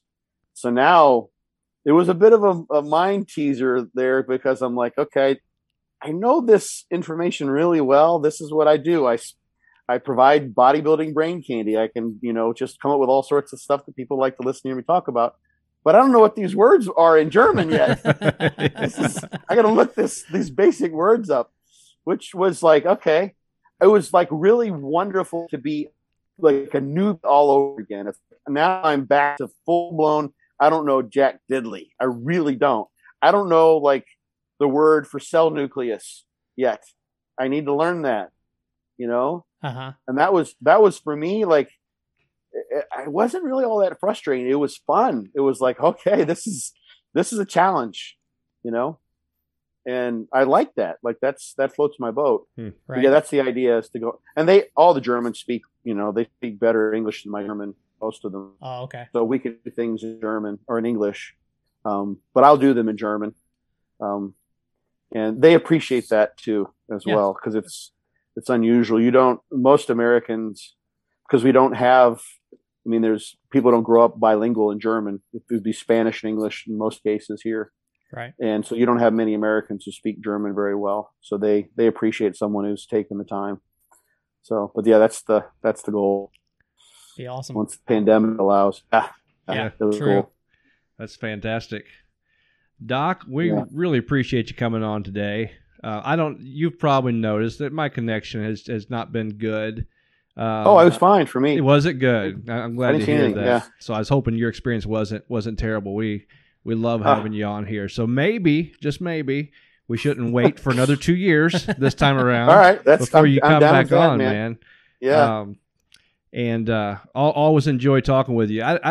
I know I probably speak for Colt too, but just talking with you, I'm always left inspired. I'm always left with more information, and you're an uplifting guy, man, and you love what you do just about more than anybody else that I know who loves what they do. And you're just you're a lot of fun to talk to, man. We always appreciate having you on, and like I said, we definitely don't want to wait another 2 years. You guys are great. Yeah, I do a lot of podcasts, but you guys, maybe it's because we're all Midwesterners, all 3 of us, but you guys you're just like it's a good. I want to say wholesomeness. That sounds almost too nerdy, but you guys are just like, you're just authentic, like in a really genuine. That's the word I think. Okay. You're genuinely good people. And I really, really appreciate that. So yeah, it's nice to just for you guys to want to have me on, you know? Right. And I got to figure out how to restructure my algorithm so I can see more of your stuff, because I don't. The algorithm. Well, now my algorithm's all German stuff. Like I don't see anything like. You're not going to find us there. I was going to say that. Now we know the trick, though. We got to start recording some things in German, and we'll get your attention a little more. I even have friends who are sending me stuff in German. I found some things too. Yeah. Yeah. There was it's in English. There was a really interesting thing, and I don't want to go into like the topic that'll get us in trouble, but there was a guy, a German who was was kind of a programmer, information specialist, and he started digging in, and I've listened to part of this, and you can find it. I don't even know the guy's name. I can't remember, but I could send you guys the link if you like. Yeah. And he started digging in on all the connections between high-ranking people, for instance, like Bill Gates being one of those people, and how they're intertwined with one another. And he developed basically a schematic showing the interconnection and the flow of money between governmental and non-governmental organizations.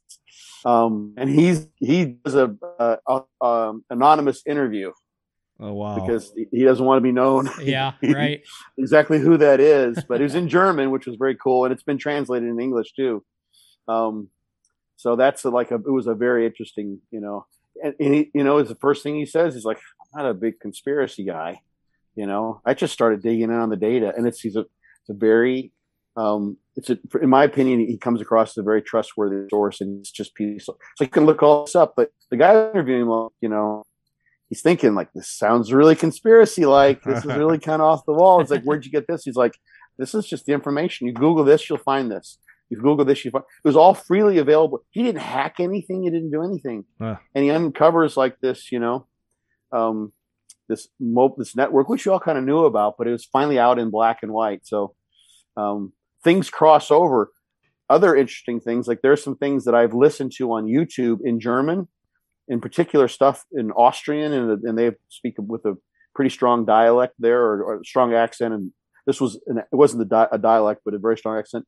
I don't think the Google bots or the YouTube bots are quite good enough with that accent, because what they were talking about in relation to the pandemic would not have been allowed. It would have been wiped from the English channels right off the bat. Right. Wow. But it's in German, so that's kind of cool. Like I speak the secret language, so I can hear what they're talking about.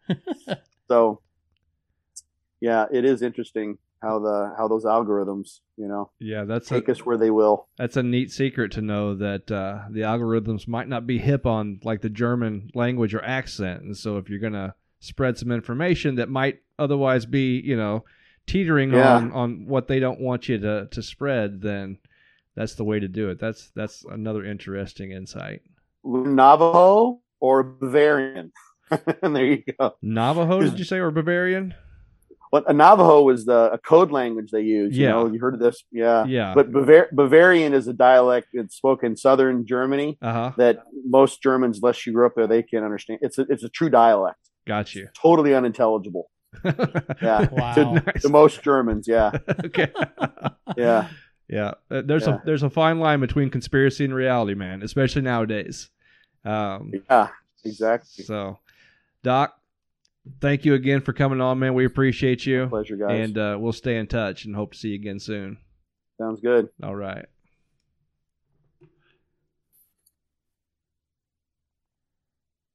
Recording stopped. Cool.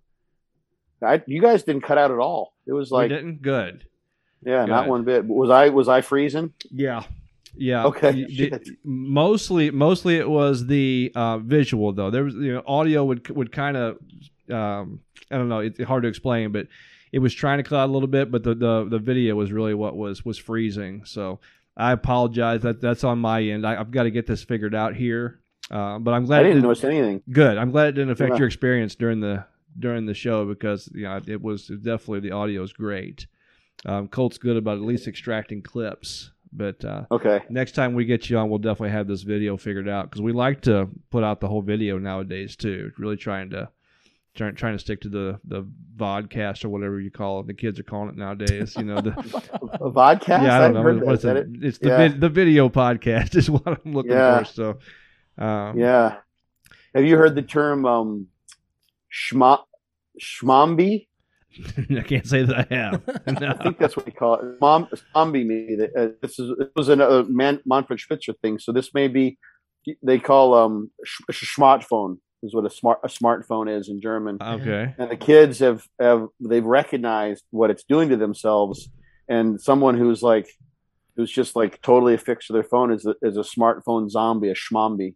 Okay. Wow. All right. Yeah. Well, and that's they know. I'll try to retain that one. I like that. I like Yeah. that. I'll use that on my kids because they can be schmombies.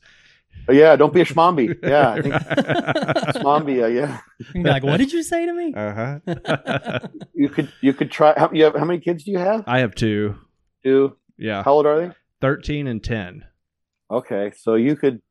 I guess there's a game that some of them will play because they're sort of, the kids are smart. It's not like they're getting just like they're just it's not like Idiocracy or something like that where they're just like blunt idiots.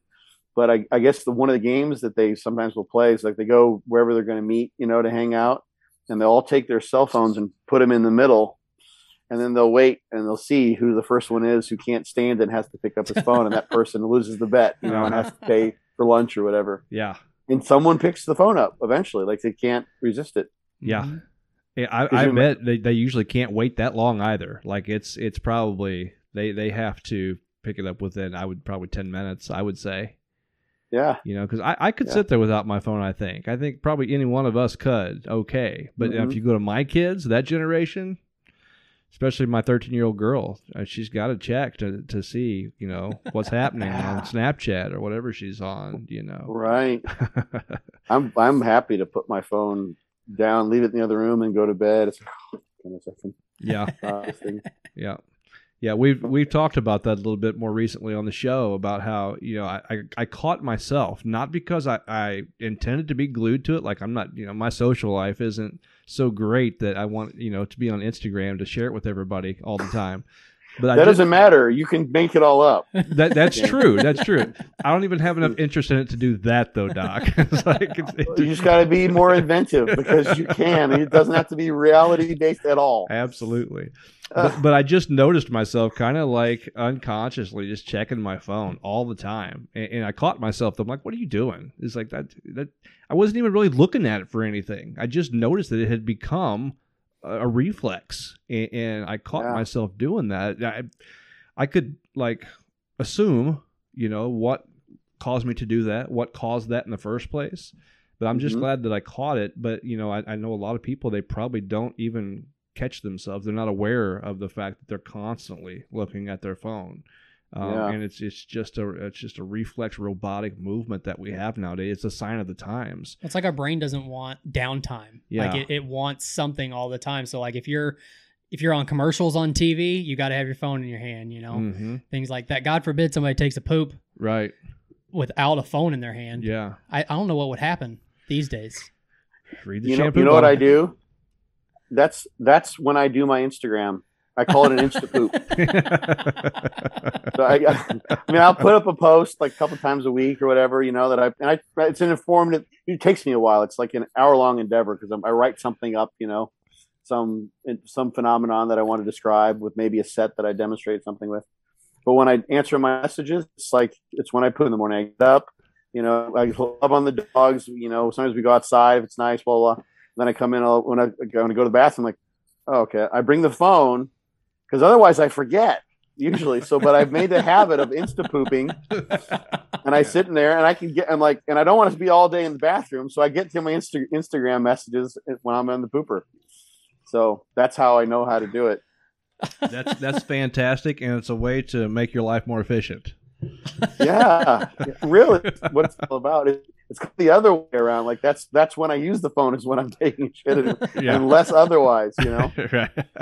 So now we're just gonna have that visual every time we see him post something on Instagram. Be like, "Oh man, I know what we you're know doing he right was now." doing."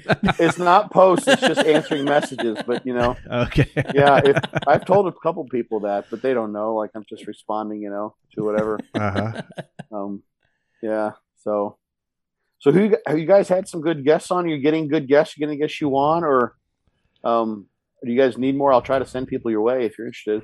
Yeah, we'd love to see. Yeah, You know, if you got anybody that's interested, we'd love to get some new ideas. We had a lull there, for a while. We've been doing just a lot of me and Colt, quite a bit, just trying to kind of get things back on track. But we're gearing things up again, and guests kind of keep things a little more lively and keep us on our toes. So if you got anybody that's interested that would like to have a platform, man, we'd love to see who that might be. All right, I'll keep thinking. Yeah, I've got all these German people in my head. I'm trying to get. There's a guy over there, a brilliant dude. Yeah, in Germany. I'm trying to get. Steve Hall's podcast, the Revive Stronger. Yeah, we had him on at one point. Yep. Yeah. Oh yeah. Okay. Yeah. Oh, good. Yeah. Yeah. Steve contacted me. We're going to do another one sometime in the next few weeks. But nice. This guy, Frank Tager is his name. He's fucking brilliant. He's badass. I think he speaks really good English. I've never heard him. He's just rattles off some things here and there. So I haven't heard him present anything in English. But he's like a sharp guy. Like he's top. He's like Eric Helms level, but he's got very wide breadth knowledge. So awesome. But I'll keep people in mind. I don't know if he'd want to come to you guys, but maybe he would. I don't know. I'll see. But I'll keep thinking about it. Yeah. Get you guys some more. Yeah, if you just even want to get us a lead, we don't mind following those. Sometimes I follow cold leads, and sometimes it pans out. Just last week, was it, or the week before, we had a chiropractor from Texas named Matt Chalmers, I believe. Dr. Chalmers was his name. Yeah, and followed some of his stuff on social media. Ends up, man, he's a wealth of knowledge. He really was on point with a lot of. He has a holistic approach, and he ended up, I guess, just the way that he does things is he knows how to direct traffic. Basically, when someone comes to him with a set of problems, he can tell you what specialist to go to, and you need just to go to a general practitioner, this and that. And got to talking with him, and my goodness, he really was, which I knew he was knowledgeable, but he really actually exceeded expectations with his knowledge. So sometimes you just never know. What city was he? Houston, maybe. I think it was that area. Okay. I know somewhere in Texas, one of the major cities in Texas. Dallas, Houston, San Antonio, one of those. Okay. But yeah. Yeah. All right. Just interesting. Sometimes that's once again podcasting. Some of the folks that we meet and come across, it makes it all worthwhile. It's a good time, and to learn is always fun. So yeah, there's so much so much cool shit that you can dig in, and cool people you can meet on the internet, and then it's such a double-edged sword. It's just crazy. Yeah, especially nowadays, just with the vitriol of the two sides on things like the pandemic and the vaccine and things like that. I don't engage with it much, but I track it, to some degree, just so I can see which way the wind's blowing. And oh man, it can cause you a person a lot of stress. It does cause a lot of people massive amounts of stress. I think we could probably add to the DSM just based off of the craziness from this pandemic and the vaccine, and we could add some new disorders in there, man. Well, that's the thing that's interesting about Germany too, and Austria is even worse. Austria was pretty much like Australia. Yeah, total lockdown. Pretty much a total lockdown. They've been battling. They call it a 2G rule or a 3G rule that they'll apply, and the G stand for genesen getestet. So either you're vaccinated. The 2G rule is the strictest one. You either have to be vaccinated or demonstrate or have an official record that you're recovered from COVID, or you can't go in. You can't be there. You can't go shopping, whatever. The 3G rule is if you had to have a 24-hour previous test that you passed. And then you could go there. So that they're all over the place. And that was running for quite a while. They're ahead of us. They've got the electronic records with the QR code and all that jazz. Yeah. It's becoming very Matrix-like, QR codes go on the back of people's necks soon enough, Yeah. The way it's looking. It is. Are things calming down around your area? Florida's wide. I can't hardly even notice anything's going on. That's a good point. Florida. That's a good point. Like, did you guys even know there was vaccines or COVID or anything down there? Yeah, there's just, about half the people in grocery stores, for instance, be wearing masks. And I train at home most of the time, not even going to gyms, but you don't have to, people don't wear masks in gyms. Yeah. There's really, I went to a wedding last weekend, and they asked, because the groom and brides, there's some older people that were there who were high risk groups. They said, you could just do a test, please. Did fine. I was actually hoping that I had gotten COVID and just was asymptomatic.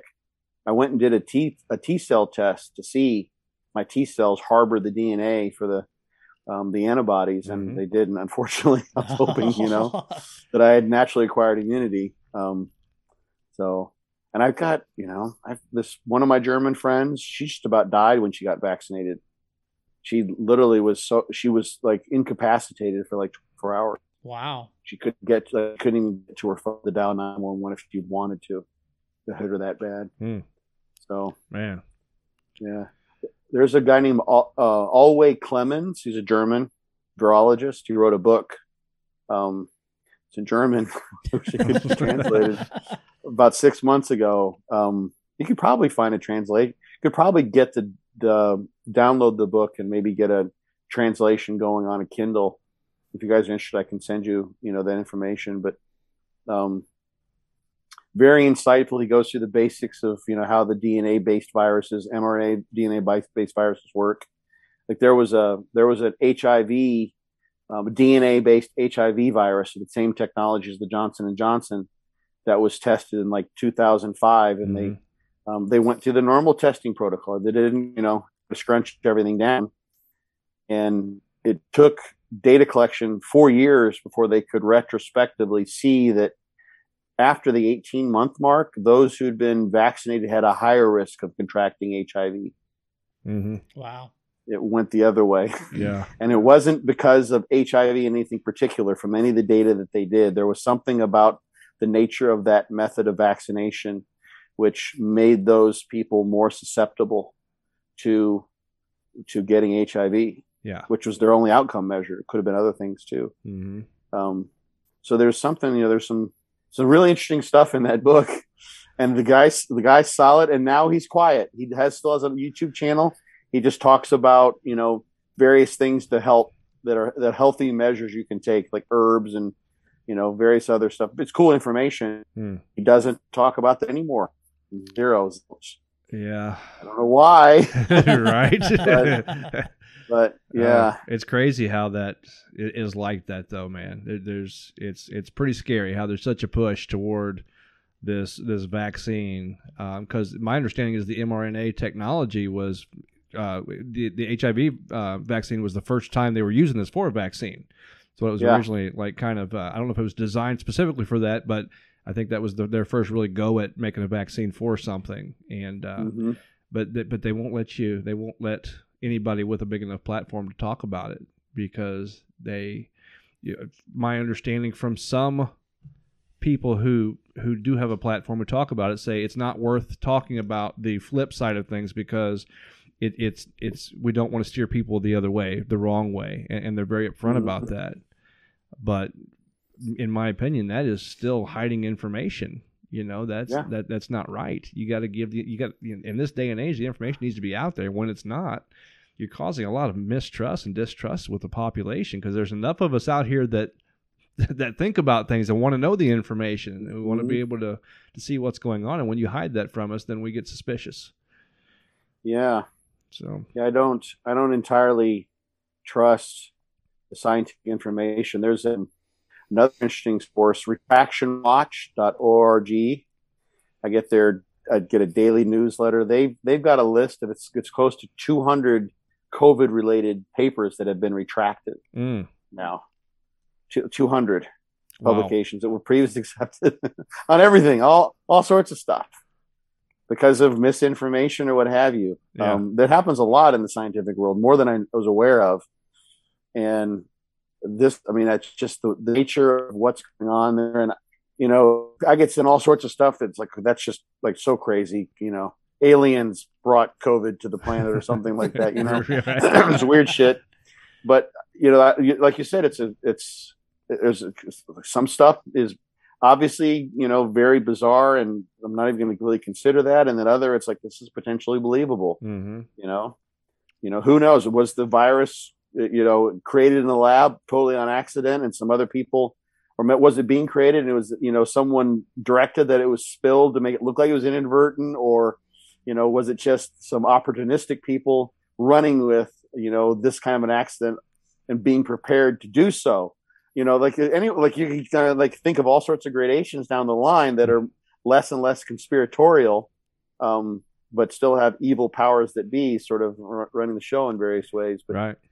I'm just starting to trust the scientific information less and less when things just keep on getting retracted. So where do you go from there? Yeah.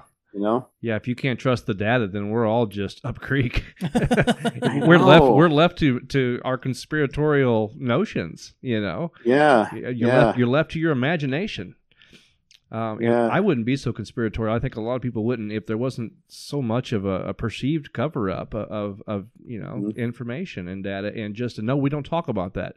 When they talk about studies about the lack of studies of something like ivermectin, well that makes sense. If you say there's not enough studies, not enough blind placebo, double blind tests, double blind studies that we don't have enough information on that, that's fine. Okay, I can see that. But when I know that there are some studies out there, maybe there's not enough to correlate to efficacy for the medication, but I know there are some out there. You had your Brazil study, and there may have been problems with that study, but that was a lot of people who took ivermectin in that one city. I forget the name of the city now, but it showed that the drugs seemed to probably be effective.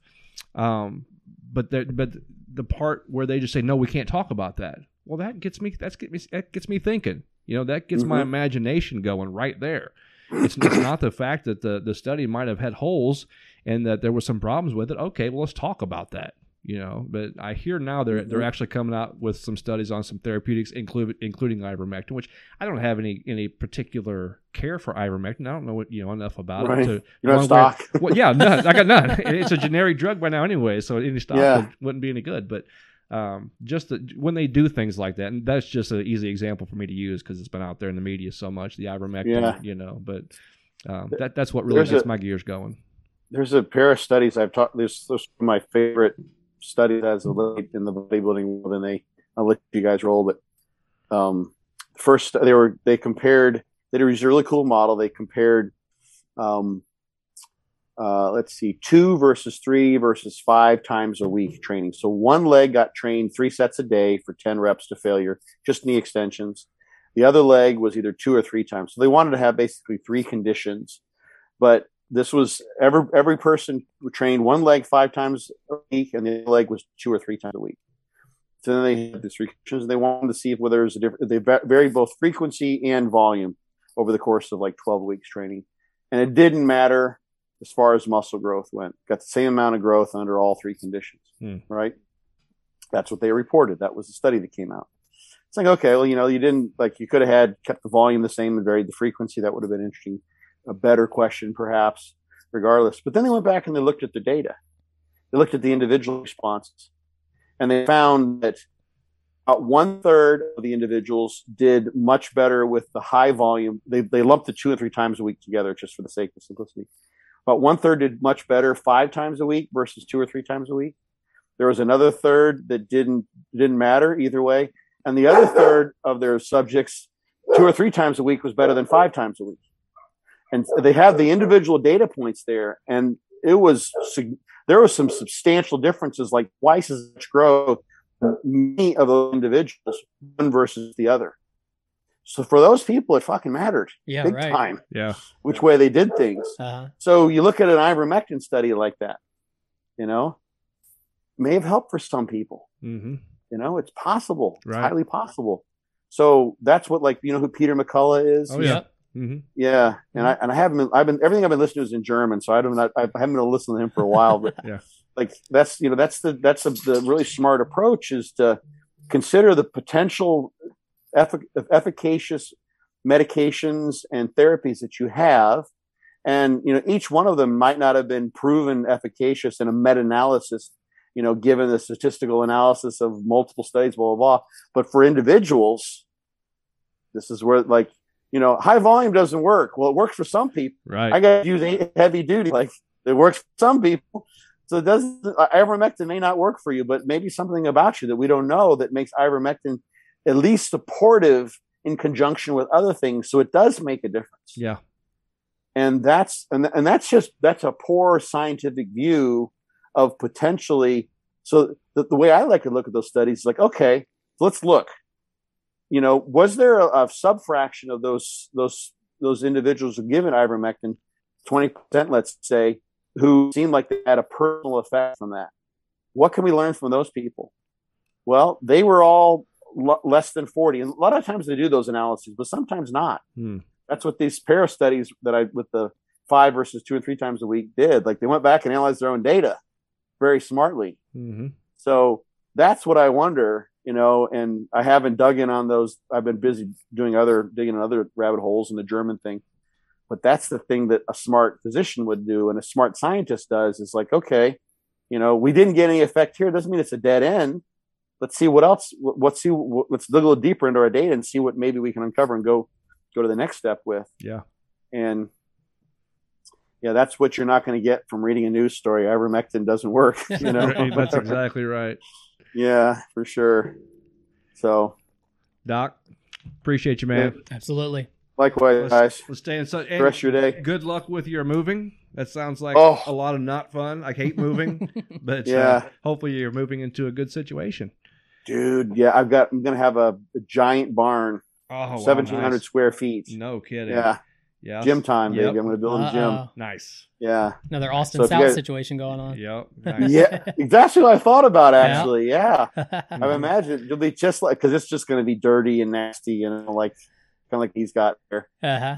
I even have to ask him what he's got, because I've got a good setup, but I've got a couple machines in mind. So, yeah, I'm looking for it. Once I get down there, I can start doing it. It'll be worth it. It'll just be a little while. Right. I'll be looking forward to the next time we talk. See if you got that barn gym going. Okay. That's something to talk about. You guys are welcome. Come down too. That'd be sweet. Yeah, that'd be awesome. Absolutely. All right. Take it easy, sir. Get out of the Illinois cold. See you guys. Yeah.